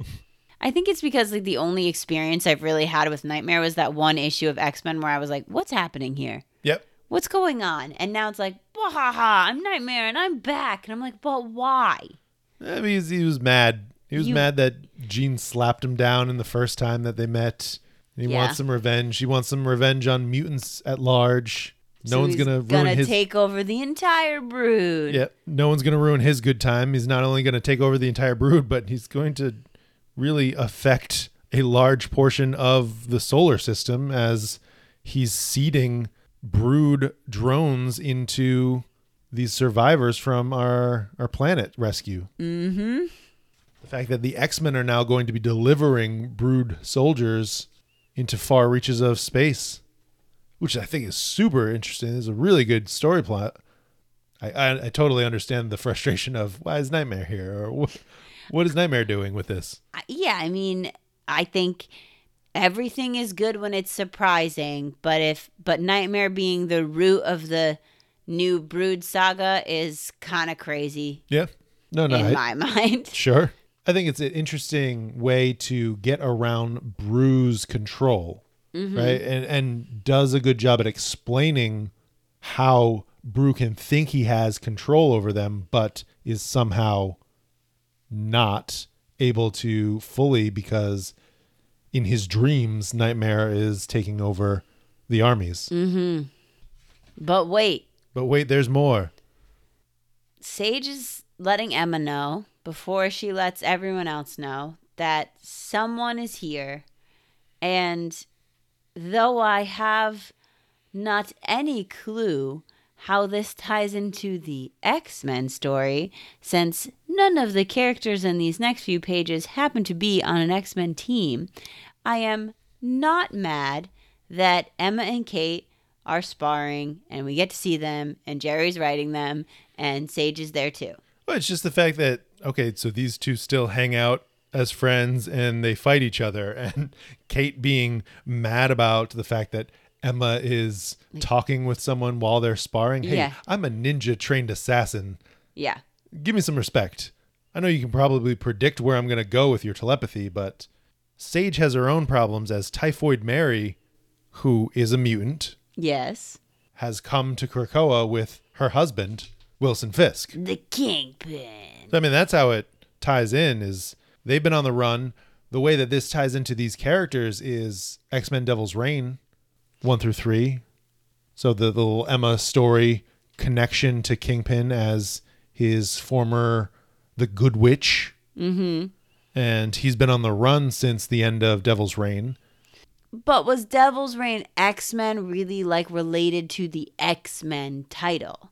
Or was it just like Devil's Reign X-Men X Universe? You know what I mean? Like, even though it was called Devil's Reign X-Men, it was never really about the X-Men as a whole. It was really about Emma. It was primarily about Emma, but dealt with the X-Men's control over Krakoan Treehouse in New York, because the Kingpin, as mayor of New York, was making it illegal for anyone to exhibit superpowers in New York City. Mm-hmm.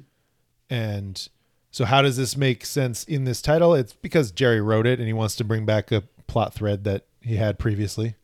Mm-hmm.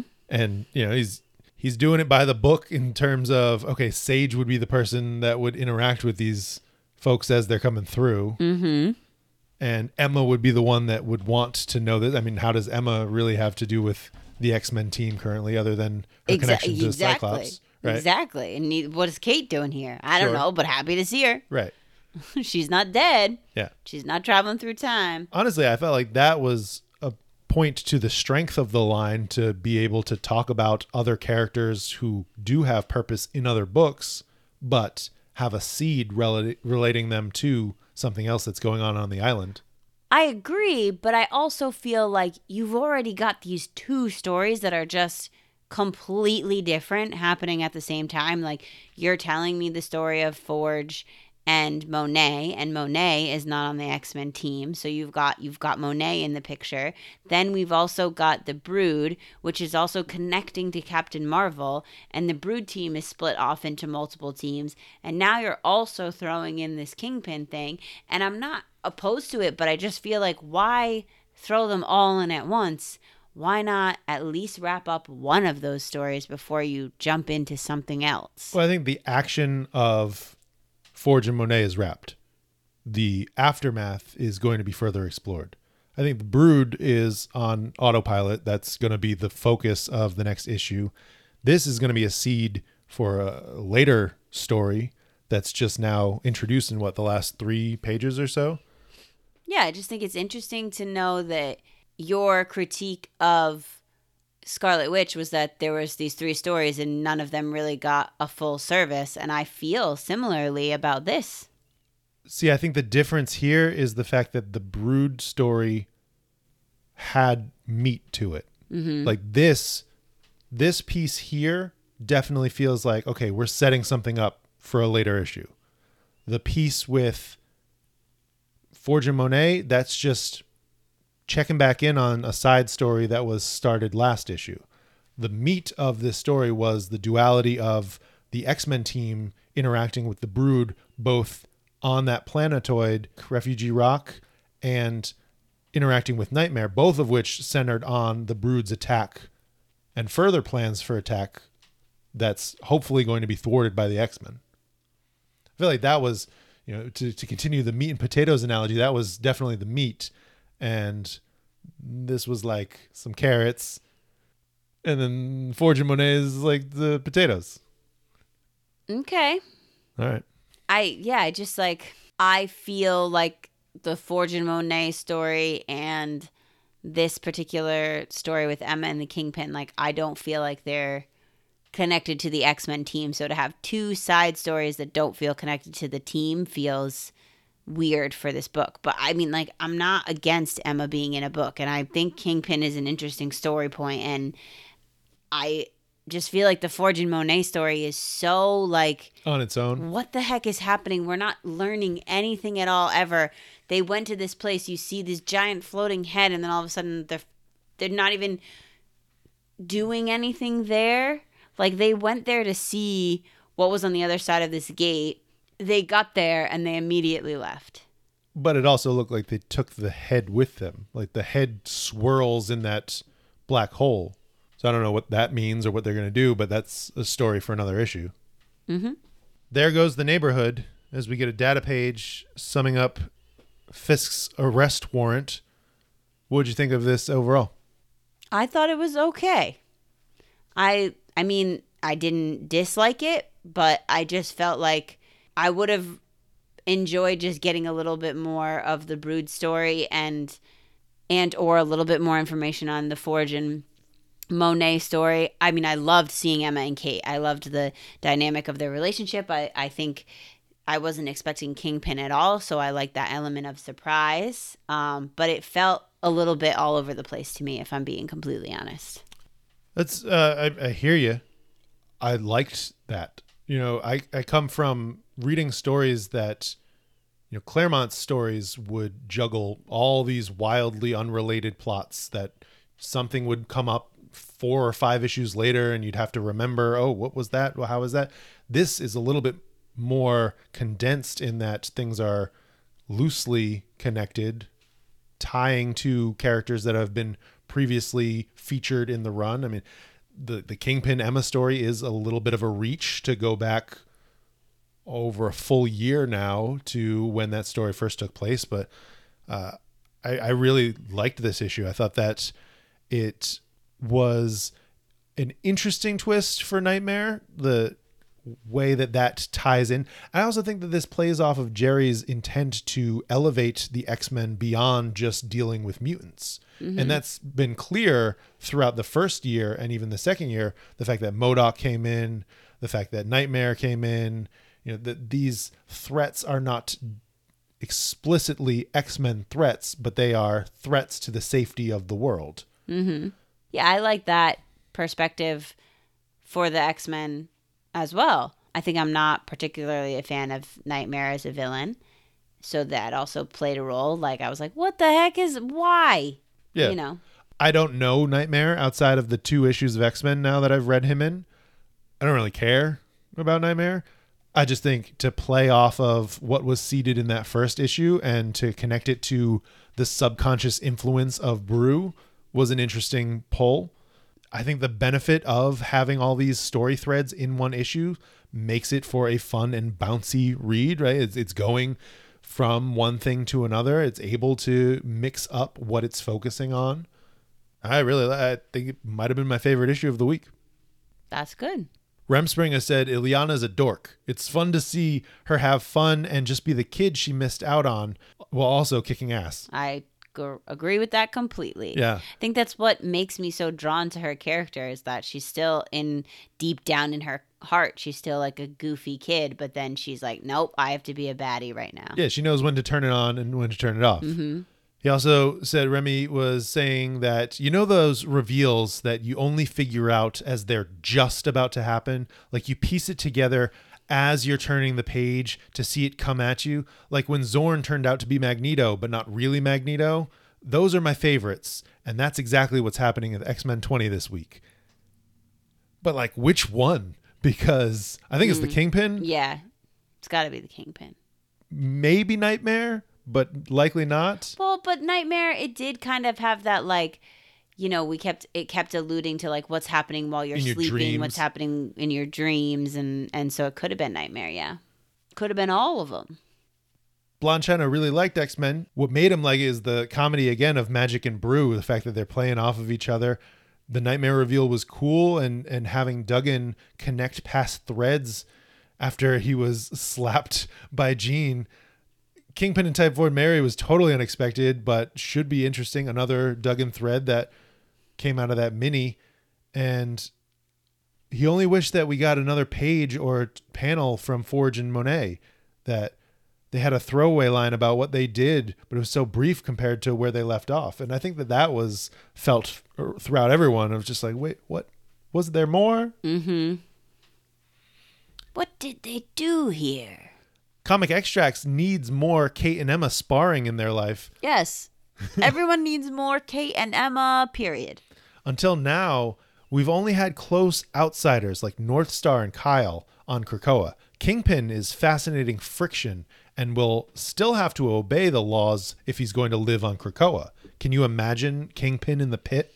But also, like, didn't Kyle have to get special permission? Like, I didn't think like being married to a mutant just gives you permission to walk onto Krakoa. I don't think so. And especially like you are not granted diplomatic immunity just because you don't get the benefits of Krakoa. And what is it? Yeah, I just don't think marital status is a key. I think you have to either be a mutant or you have to get special permission. Yeah, Krakoa has to allow you. The fact that he's able to go through the gate is suspect. Yeah. I'm like, Curl says, sort of hate that Nightmare is the reason for the Brood plot. It lowers the stakes to me. Sorry. I agree completely, Curls. It just feels like, meh. Yeah. What would you have rather been? You wanted it to be the Brood on their own, or? Yeah, or like, I don't know. Nightmare feels like a Saturday morning cartoon villain. He doesn't feel like a intergalactic villain. And it's just interesting to me that how is he doing what he's doing if he's controlling the Brood in the dreams? Then when the people he's controlling are awake, what happens to the Brood that he's controlling through the dreams? Like, how does their empire not fall apart? Sure. Yeah. So the Brood drones, you're saying? Right. And especially knowing that they have a hive mind, how is that completely unaware Right. And by everybody else. Like if all the, because he also was saying like, I've got like others, you think that you're the only ruler, but there's all these rulers, but how can there be multiple rulers of a civilization that is a giant hive mind? Well, I mean, so Jerry did address that a little in his last issue with the data page, right? The hierarchy. You do have the monarch of Brew, but you also have some empresses, some queens, and how they control and or lead their subsect. But how is Nightmare getting to them through Brew's dreams? But they're active all the time, but he's only doing it in his dreams. Sure. Yeah, there's definitely some comics logic in there. And even Warlion next up was pointing out a lot of how that's not really how Nightmare can attack and or work, at least historically. Nightmare can attack people as long as Strange is alive. And when he does, he doesn't do it on the astral plane, which I think is what's happening here, that he's coming in through dreams, coming in through minds. The X-Office has access to the astral plane's boss, aka the Shadow King, yet they're trying to turn Nightmare into him instead of just using him, which is weird. Well, we've already done the Shadow King. Yeah. A demon in his domain can't be defeated by anyone, only tricked. Even the Phoenix, the Beyonders, and the Living Tribunal couldn't mess with them there. So yeah, when we are focused on having telepaths mess with Nightmare, it just destroys the magic mythos of Marvel and the villains, which, you know, I don't have that backstory of Nightmare, and I'm not really that does not bother me in a way because I don't know it. Right. So I just kind of go along with that as the story, but to have that pointed out as a sticking point to Nightmare's character and the use of his powers and who he is, it's interesting. Yeah, I think like just going back to Curls' comment and you asking me like, what would I rather have seen? I think it's less about what I would rather have seen and more that this story with the Brood felt like it was larger than just the X-Men, like because of how it's affecting Captain Marvel and they decided to kidnap Binary and all of this, like, and this answer of Nightmare feels like, oh, Jean slapped me in the face and I want to get back at the X-Men, so I'm going to take down the entire universe. Like that doesn't feel, it doesn't leave a great taste in my mouth as like, oh, that's a little disappointing. Sure. Because I would want it to be more of a world domination. A deeper seated motive. Right. Right. Where it's almost like I had this revenge plot that it also had some opportunity to be more, and Nightmare's just kind of going along with the ride and seeing like, where else it could take me. What does he get out of the Brood destroying everyone? Nightmares from people, you know. I don't is that how he feeds? I don't know. I don't know enough about him. Right. Me either. Yeah. Mike Loves Mariah Carey says that Brew Bro She Wasn't Asking has to be my favorite title page ever. It is a good one. He was not expecting the Nightmare reveal, but it does make sense. Action sequences galore in this issue. And Kingpin has arrived. What does this even mean? A Daredevil team up? Maybe. Could be. Well, the fact that everybody thinks Matt Murdock is dead because of Kingpin having killed Matt's twin brother disguised as Matt in Devil's Reign. I don't think you ever finished Devil's Reign. His what now? Yeah. Oh. Mike Murdock. I cannot. Yeah, you have to. Since when does he have a twin brother? Yeah, exactly. Is he blind too? No, but he posed as a blind man because he was impersonating Matt Murdock. He doesn't have a brother. No, not anymore. He's dead. Kingpin killed him. No, he never had one. No, he did. Vaderino asked... Wait, was he just retconned to have a brother just so he could die? I'm pretty sure Mike was around before that. All right. But yeah, that's basically why he was involved in the Devil's Reign story, was so he could die, and so that we could think Matt was dead. Matt was dead. Daredevil basically loses his Matt identity in the current run of Daredevil and dives into... Is that why Elektra's Daredevil now? Yeah, they're both Daredevil. But Daredevil's dead, so he can't be Daredevil. No, Matt Murdock is dead.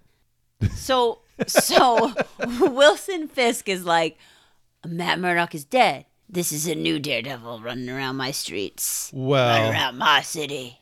In my city?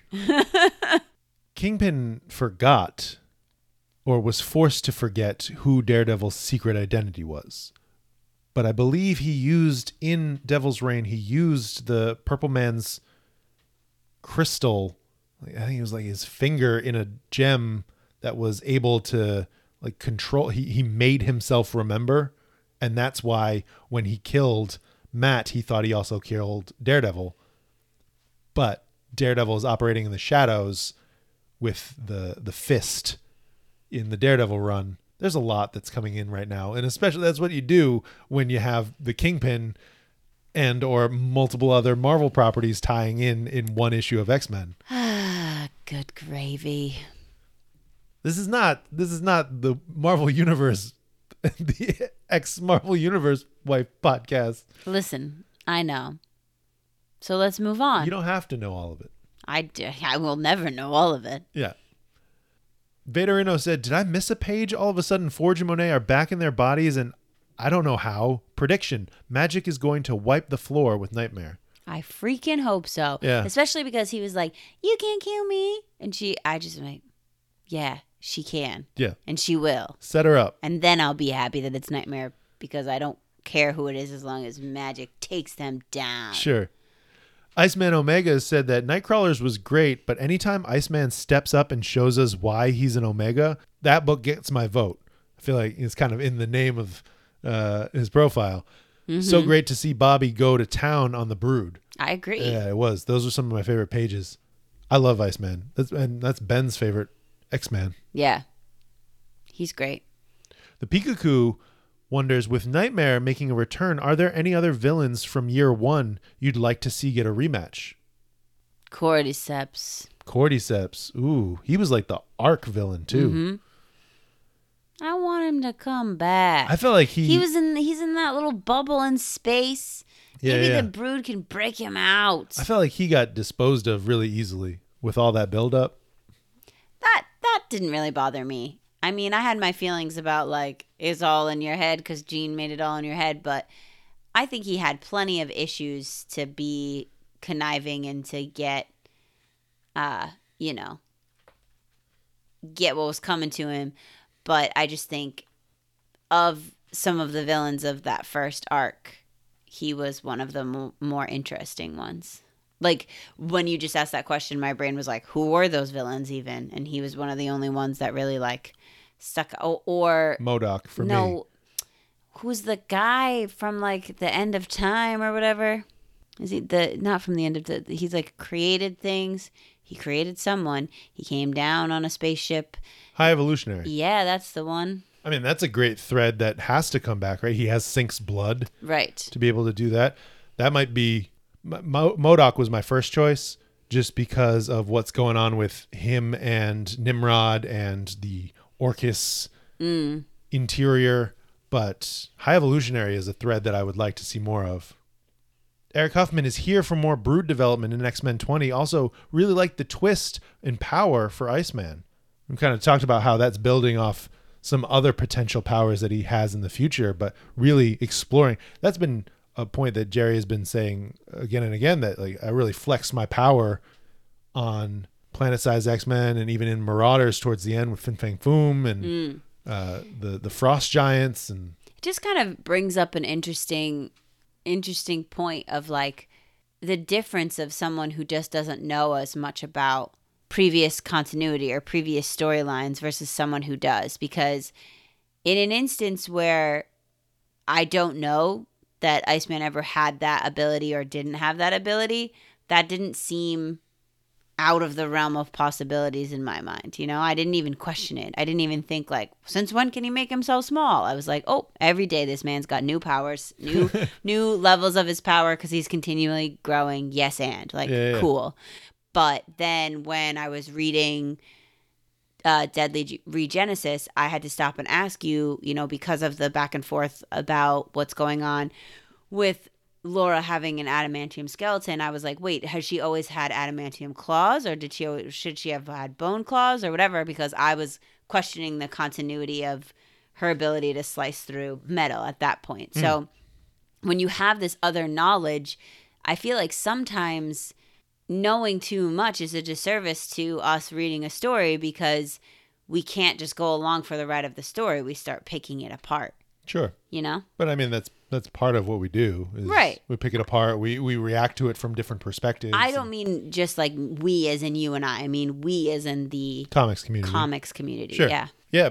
Even if I didn't know about the future or the Generation X lead in where Emma takes over Iceman's body and shows him the amount that he can do, and he never really achieves that level of power. It's just all potential that's been seeded within him that, as long as you explain it logically enough, it makes sense. Mm-hmm. The fact that he's made fully of ice, so how can the Brood eat into him? The fact that, he can create a little version of himself. Yeah, sure. Let's go for it. Mm-hmm. Wee Tom. I love him. Wee Bobby. Wee Bobby. Little Robbie. All right. Enough of that. It's time for Nightcrawlers. Nightcrawlers. The final issue of the week. That cover. We're not really looking too heroic here, boys. No. This is definitely questionable, especially since Thor looks like he's crying. Really? Yeah, very distraught. Chris at the comic shop was like, why is Thor on this cover? What's going on? He's a handful of months behind. He's trying to catch up on a couple of different things, but he's not reading Sins of Sinister at all. And to give like the elevator pitch of, well, we're 100 years in the future and evil chimera race. It's complicated. There's layers. Well, let's dig into it. Yeah. Page turn noise. The Nightkin wait for war to strike.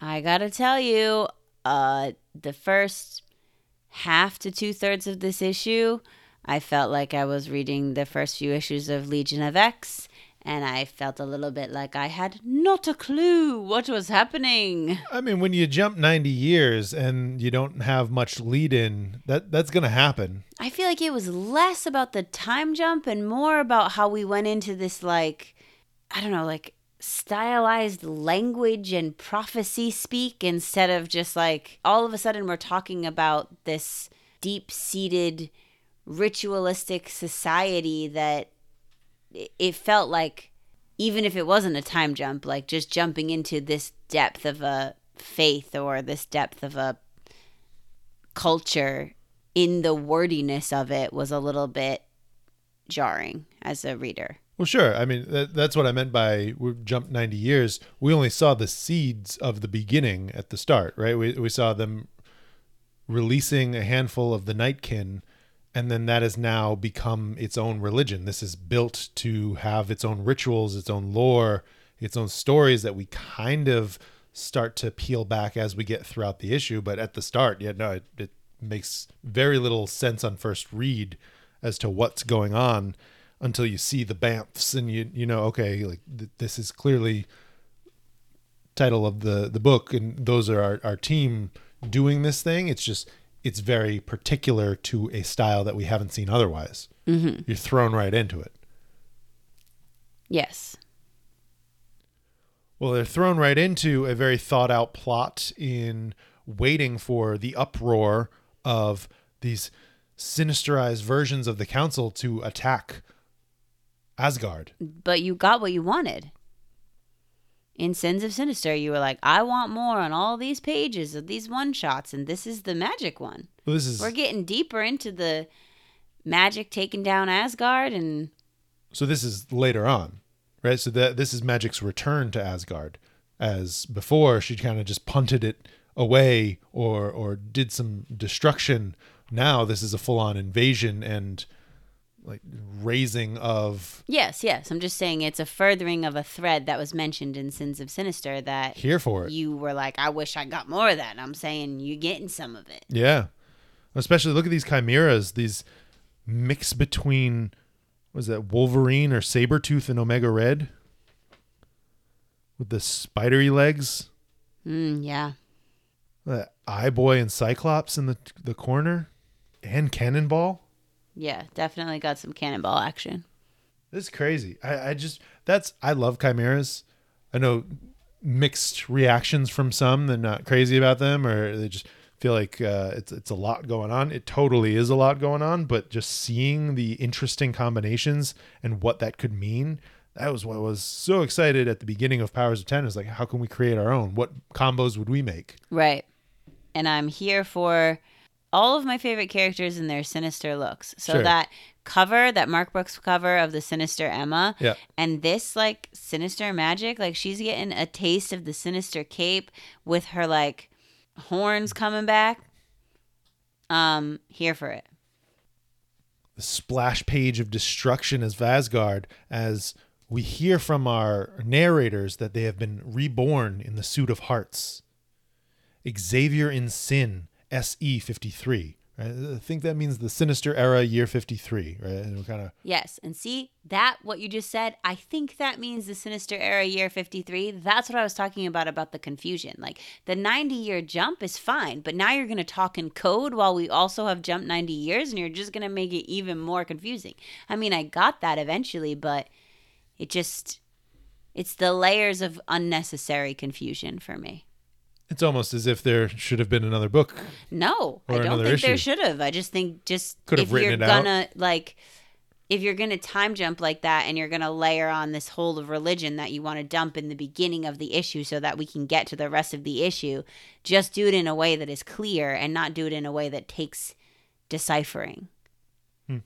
Well, Xavier in Sin in year 53, the hybrid brain attack from Shadow King and Somnus's brains. Crazy stuff. To overwhelm everyone, to think that everyone's out to get me. Even this raid on Asgard's treasures as Loki is pleading for support from the Nightkin. Like, Yeah. hey, what are you doing? You're not one of them. You could help me. Not my chair, not my problem. Like, I'm here. I'm not one of them, but I'm not one of you either. I have a mission of my own. Right. SE77 as Otherworld, they're pleading for the help of the Nightkin, and they refuse as the most terrifying Chimera attacks in the Megan Maggot Madrox combo of a plague of magic slugs undoing Underworld with rot. Yuck. Yeah, no, it's terrifying, but also kind of great.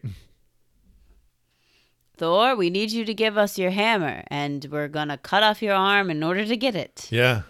And especially this, the airburst bomb in SE89, the wordplay mixed with the world destruction. So the airburst, the fact that you're going to take Proteus, Polaris, and Legion, the heirs of your three rulers of Krakoa, combine them into one massively destructive force and just unleash that onto Xandar and Xandar's son. It's kind of ridiculous. You feel bad for Thor? A little bit, yeah. I mean, I feel like he's trying to save his people, and these other people who should also be trying to help him are just taking away his only weapon against them, essentially. Yeah. And raiding all of their trinkets, collecting for Mother. Some difficulties with the fact that they're able to manipulate Mjolnir here, but yeah, questionable. Yeah. Well, it's a title page. Keep the faith. The Apostate, written by Cy Spurrier, art by Andrea DeVito, colors by Jim Charalampidis, letters Clayton Coles. VC's Clayton Coles. Lionel Francis Yu and Sonny Go on that cover. As we get our data page about cosmic genocide, intergalactic conquest, and the rebels that fight. Did you Of course. Krakoan all this on the bottom? Yep, I did. It's It's literally just the reading order. I did the first couple, and then I noticed the pattern. The fact that it goes 1 1 1 1 2 2 2 3 3 3 1. Sins of Sinister, Storm and the Brotherhood of Mutants, Nightcrawlers, Immortal X-Men. Got it. Which I thought was an odd. It's almost like it's pulling double duty of the title page on this data page, but Yeah. I almost didn't read this data page again. Almost thought it was an ad, but then realized, no. nope. No, it's a fake wrinkle. I thought that was a real page wrinkle, and I got scared. I was like, what did I do to this comic? No, it's part of the art.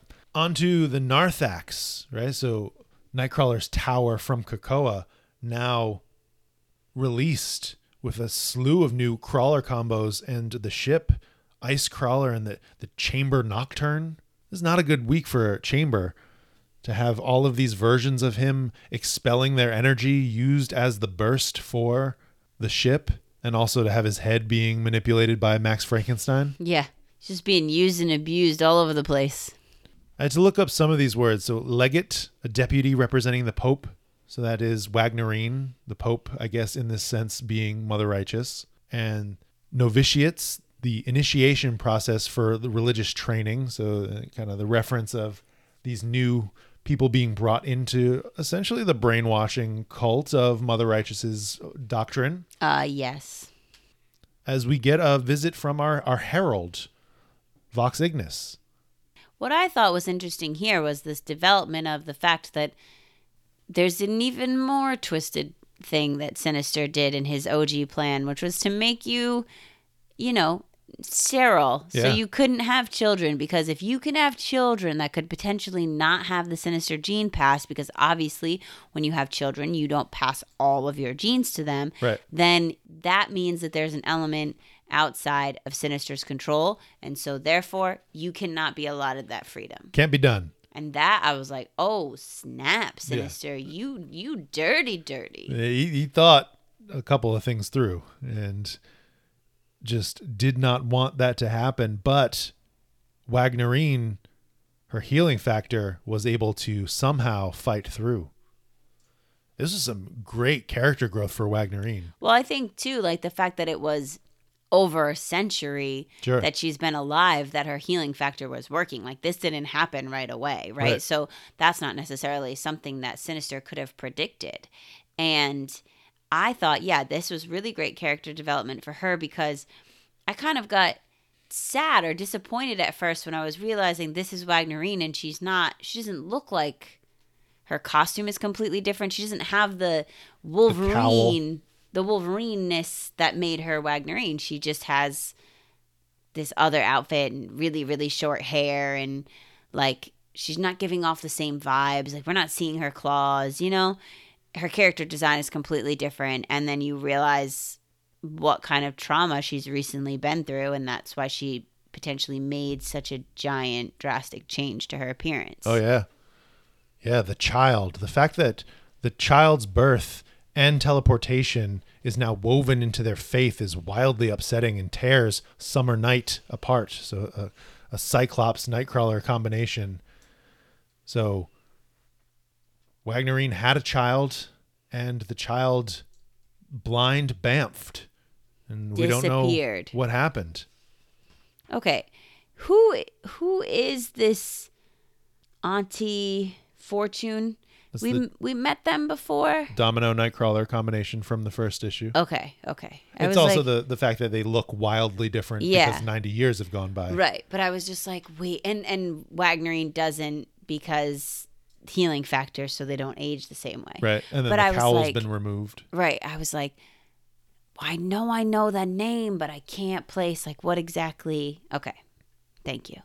But Summer Night is ready for a righteous death. This last rite process that they're going through, as he does a lucky blind jump using Auntie Fortune and throwing himself against the wall of Sinister's lab. He knows that'll just take him out real good. But the heartbreak, the thing that caused the destruction of Summer Night, is this story of their child having disappeared, teleported unknowingly. But where? Why? A birth reflex. There's been no more recruits found. No more ability to build up their ranks. Well, it makes sense. If you're going to have 100 years of your Nightcrawler-infused chimeras continuously disappearing, you have to be like, Where are they going? Where are they going? This isn't working out in my favor. Maybe I should stop. Let me learn from this mistake. So we're still collecting artifacts for this Reliquary Perilous. The list grows longer, no chance to see it finished. The fact that it must be brought into this lab, and she vaguely knows how to get into Sinister's lab but doesn't talk to anybody about it. Right. It's sowing a lot of distrust in Mother Righteous. Yeah, right. To ask people, what would you have done differently? Deviousness in her eyes on that bottom panel. Mm-hmm. To see Legion calling her out on the secret plot of what she's been up to. Wagnerine's reaction to hearing that Legion is still around. Wait, that means he could... don't give yourself hope. He's gone off. He's told you guys, I'm just taking my people and go. You can continue to futz around over here. Yeah, I'm out. I gotta go. Into the light. But Wagnerine has this idea. A lot of talk about the secret plot beneath the stated plot. So they have a plan. And they need the Herald to pitch it to Mother Righteous to get it approved. A pilgrimage of sorts. I didn't know you had the ability or the right to come up with ideas. Yeah, I'm just wasting away reading the Darkhold. We get an update on Terra, Earth, Sinister recapping his troubles, the Council's perspectives on making this work for good and not knowing that it's just one of my many attempts at what I could be doing, even though I can't access my most secret lab. My most secret lab! The Brood Anilus incursion destroying Earth, and to see it on the next page of just what has happened to Earth now. Yeah. Destruction everywhere. Ravaged. As they're on a mission to reach the mansion. Love me, trust me, be me. That's what the billboard of Sinister says. Going to the mansion. Seeking some Cortez flesh, but then laying hands, going deep into the tunnels. And who do they find? The Last of Us. Yeah. Dr. Nemesis. That is 100% The Last of Us right now. Absolutely. He's Cordyceps. Yeah. I mean, it's what happened. The fact that they just ignore his plea to leave him as part of right. He's the like, fungus. This is all my brain space. Please bring it with me. And the way he's like, they cut make me stupid. Them cut fungus brain. Poor guy. Poor guy. But we're bamfing him and not only him. The secret plot revealed as the original Nightcrawler enraged, attacking Mother Righteous. Oh, this panel was gorgeous. Yeah, so gorgeous. I have questions though. If Nightcrawler has been this like demonic form of himself for 100 years, because he went full demon pretty quickly at the beginning, how can he still like speak sentences? Right. Well, I think that's part of the struggle of what he's trying to say. Was he talking to Nemesis at all during the time there? Was that part of, not to say anything about how he's able to still live and be this mobile 90 years in the future. Right. We were just talking about it to see Auntie Fortune and how much she has aged in that time. Is it because of Mystique's genetics in him as his mother? Maybe. Or just because he's more like demon than anything else now. Yeah. The magic coursing through him, right? Right. But he's upset because Mother Righteous is not handling the spark the way that he intended it to be handled. Right. And he's had enough of her BS, but unfortunately, she has a bunch of mystical relics and just takes him out real quick. Real quick. And the counterstrike from Wagnerine and the ability to just shut it down. I love this panel and what it means for 90 years of canticles and hymns, 90 years of you, all of you, thanking me with your every theft and prayer. That's all it takes, love, to let me into your insipid little souls to twist and rip. So all of the plot that she's been feeding them, all of this evolved lie of a religion has all been tying them to her to be able to be manipulated by her power. I guess she's not the good guy. She is 100% not the good guy. She never was. She was just a different guy. Well, they're mummifying the body of the OG Kurt. And teleporting him to the wall, which doesn't seem to do anything except add more bones. And there's a glimpse, a period of hope for Wagnerine as when connected to Mother Righteous, she sees her child is still alive somehow. Her child is saying, "Hey, Mom, sup? I'm still here. She lied. I never went anywhere. She has me, Mama." And with that, our Wagnerine, she renounces the heart and returns to the diamond. I mean, how furious do you think she is, especially after her partner just was driven mad and died because of this? Well, it's interesting, right? Like, as a person, she's gone through getting the spirit scream that released her from the Sinister grip to know I'm being manipulated by Sinister. I'm going to go fight for this other person. And then to be fighting for this other person for 100 years and then find out that you're actually being manipulated by them. Yeah.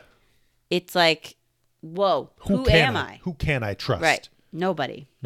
Maybe Vox Ignis, but maybe Legion. I don't know. We'll see. She mad. She's super mad. Next is Immoral X-Men #2. What'd you think?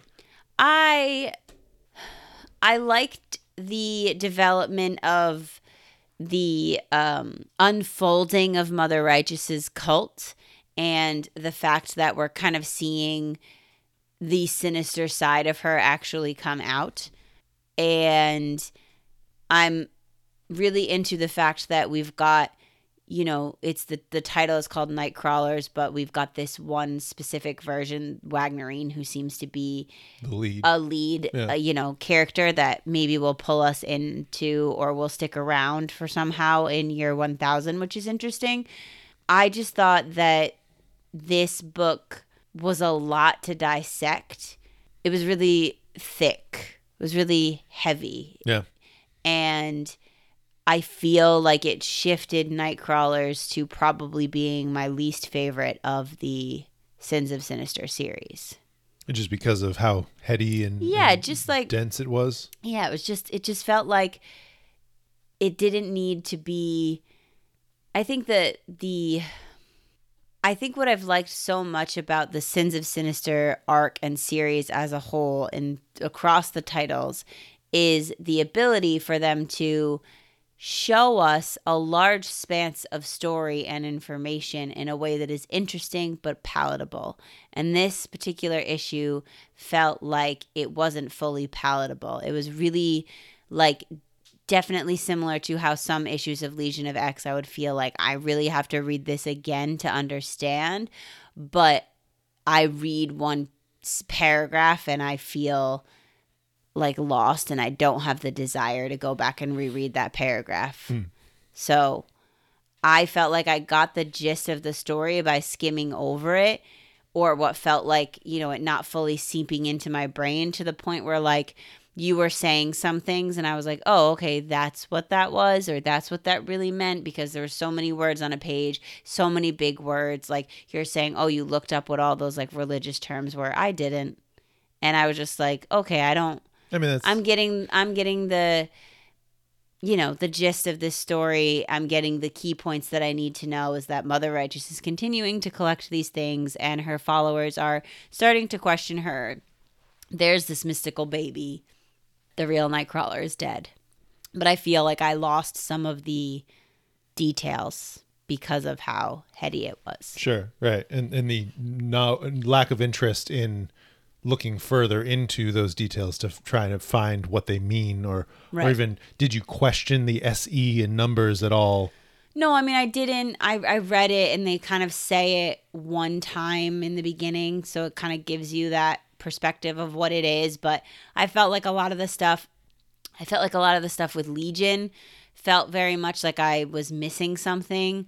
I wasn't really sure how Legion became this giant astral energy, where that came from. Like, I think the problem with Nightcrawlers, and it's a similar problem that I had with Legion of X, is that there's so much information that when you go from one issue to the time the next issue comes out, it's really hard to retain all the details if you're not a person who reads it multiple times. So then you're like, wait, what was that? and it's like, I don't know, I'm not going to go back and refresh because I'm getting, like I said, the gist of it. Okay. Yeah. But was it helpful to talk about it? And do you feel like you were more able to understand and or enjoyed it more after going over it, or? I definitely understood it more. I don't know if I enjoyed it more or less. I mean, there are things about it that I liked even when I didn't fully understand it. So I definitely understood it more. I just think in terms of like epicness or just the juiciness of the Sins of Sinister arc, it doesn't. Mother Righteous used to be a point of like real interest for me, and I feel like this issue made me be like, oh, okay, well, I wonder what's happening in Storm and the Brotherhood. Is it because you now are acknowledging that she is a villain? Or? No, I don't mind the turn. I think deep down in my soul, I always knew that she wasn't actually a good guy. Sure. I thought this was good, and it built out on so much of the weird religious offshoot of a future, right? So that has always been kind of the vein going through Legion of X, and what Nightcrawler was trying to do was trying to get people to believe in something, and now Mother Righteous has taken that and used it for her own gains. Mm-hmm. She is an evil woman. She's manipulating them all to bury into their souls and control them, to use them and further her own cause. That page with Nightcrawler ripping through things was just amazing. So many good pages and individual character designs of these Nightcrawler combinations. Mm-hmm. I was thrown off by Wagnerine under the hood, under the cowl at first, but really like the character, the tragedy and the pain that follows the Wolverine name, and just how much we got in terms of development for this single character that we likely will never see after this series ends, but maybe, who knows? Yeah, I think maybe that's what it was. I think it was like, I was hoping for a little bit more of a global perspective of this like 90-year gap, and it was really focused on this one character. So I just felt like you got a decent amount of the story through her perspective, and her being the leader of sorts of the Nightkin, and just the struggle. Yeah, it was very much so centered on her story and her child and how that relates to Mother Righteous's plans. Mm-hmm. Spider's Rules is wondering, what is the deal with the baby in Nightcrawlers 2? Yeah. Well, I mean, the baby's got to play some kind of role, right? Like Mother Righteous is to use the baby as a sacrifice, or the baby has some kind of power that Mother Righteous can manipulate to get into Sinister's lab, or, something in year 1000 is going to stem from that child because the child was such a central point of the story. Right. And to use that to kind of further drive, I don't know if it was intentional, to further drive Wagnerine into madness or anger. To make it part of their faith and their history, to constantly be reminded of the loss that she experienced. Yeah, and I also just feel like with her now wanting to get her child back, like that's another thing that's going to lead to the potential downfall of Mother Righteous. Yes, 100%. I mean, Maddie Bond suggested a really good idea that you're getting towards right now. This Mother Righteous took Wagnerine's baby to protect it because it's the only one who can bamf into Sinister's lab, ? Maybe because they don't have any right? Sinister DNA. Yeah, right. And to be this beacon of light, to have this glow to them, what does that mean for their ability to go through the darkness that is the lab's shield? Yeah. Yeah, the baby is going to have some kind of something. Yeah. Curls said that Mystique yeeted Kurt off the waterfall, and now his variant is starting a revolution because of her love for her child. It's poetic and such a lovely concept. This idea that like, oh wow, the family has gone full circle. Yeah. I love my child versus get away from me, child. Yeah. Blonde China said that Nightcrawlers gave me what I wanted from Sins of Sinister, and for everyone, Alicia, questioning if Mother Righteous is good or not, here's your answer, LMAO. Whatever. There's so many cool moments in this book to love. what's happened in the Sinister Era SE, the Megan, one of the scariest chimeras yet, and the fact that Xavier in Sin is just a cool name with all those brains. Yuck. I think that's just his real name. You guys just didn't know it until now. No. Xavier in Sin. Mike Loves Mariah Carey said that Nightcrawlers had so much depth. Loki asking for aid. Megan, Maggot, and Madrox sounds like a freaky, scary chimera to encounter, just overtaking Otherworld. Yeah, the downfall of Otherworld was insane to me. And also, yeah, Loki's asking you for help. That's you know you're in a tough spot. Right. The Pikachu wants to know, who would you rather return to the main timeline, Wagnerine or Rasputin? That's a rude question. But the answer is Rasputin. The answer is Rasputin for me too, even though how much I loved Wagnerine's development in this. I think it's the 5 combo. It's just Rasputin. It's like her aesthetics. It's her chimera combo. It's the fact that I've been waiting for her since the start of my comic reading. Like, yeah. Wagnerine's cool though. It's interesting because in my mind I was thinking, well, do we need another version of Laura in the main timeline? But then looking back at Rasputin's combo, and she also has Laura's genes as part of her. Yeah, but also Danny and no. She doesn't have Moonstar in her? No. I thought she did. No. She is Laura Kinney Wolverine, Unis the Untouchable, Colossus, Shadowcat, and Quentin Quire. Oh, yeah. Eric Huffman so loved the 100-year story development in Nightcrawlers. I want to see this as a series to continue. Sad that OG Kurt went the way he did, and man, you can't trust Mother Righteous if you didn't know. She only cares for her schemes and how she can manipulate whoever to get them done. Yes, well, she definitely came straight up and said that this time. It might have been a little bit. Thank you, everyone, for pointing that out.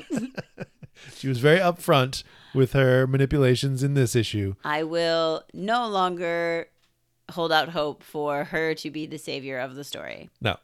I have been proven wrong very blatantly. Warlion has some issues with Thor and the things having happened with him and Mjolnir. Taking Thor's arms off and his eye didn't stop him from fighting the Beyonders in Time Runs Out. As to him, it's better to die a warrior than to live as a broken man. So kind of similar to what I was saying about Manifold last week with Rogue and Gambit. And I would expect that more from the mighty Thor, who's lived however hundreds, thousands of years and killed all these things, that he would not let this perversion of his historical artifacts just happen. He would give himself to this battle. Yeah. That, I mean, yes, but also how many and maybe there's an answer to this question, but how many battles has he fought in that have lasted 100 years? And I also don't think he just kind of gave up. I think he just got defeated. Like there were multiple against him, and I don't know, but yeah. Okay. Valid. Thor is not a giver-upper. No, he shouldn't be. And no one can move Mjolnir when they are not worthy. Even Magneto couldn't. Granted, he shaked it a little bit, but he couldn't control its movement. He just slowed it down. I thought that was a Shadowcat Nightcrawler combo that was able to move it. I think it was like Shadow and Lost or something like that was her name. Yeah, but I also, the whole time, and I didn't say this out loud, had been thinking in my head, like, if I was to say, of all of the mutants who might be worthy, I would say potentially Nightcrawler. Yeah. So because they all have Nightcrawler DNA, maybe that's why they can manipulate it a little bit. Like maybe because even though they're being manipulated, their root intention is that of Nightcrawlers, and therefore it is a good intention, and therefore they are worthy in some respect. Yeah, maybe. Wagnerine and Nightsum are having a baby. Did someone read All New X-Men and remember that Laura and Kid Cyclops had a thing? Could have been. It's interesting to choose that as the combo. I mean, Cyclops has always had a thing for Wolverines. Haha. Vaderino said, great book, but so depressing. Here's a prediction. What if the Nightcrawlers use the remains of Giant Kurt somehow to continue their line? There's no way they can survive for another 1,000 years at their current rate. Also, Nemesis is literally The Last of Us. Which, yeah. Right. Well, the way that they survive is that somehow Wagnerian finds another partner and keeps popping out Nightcrawler babies. Magic babies. Yeah.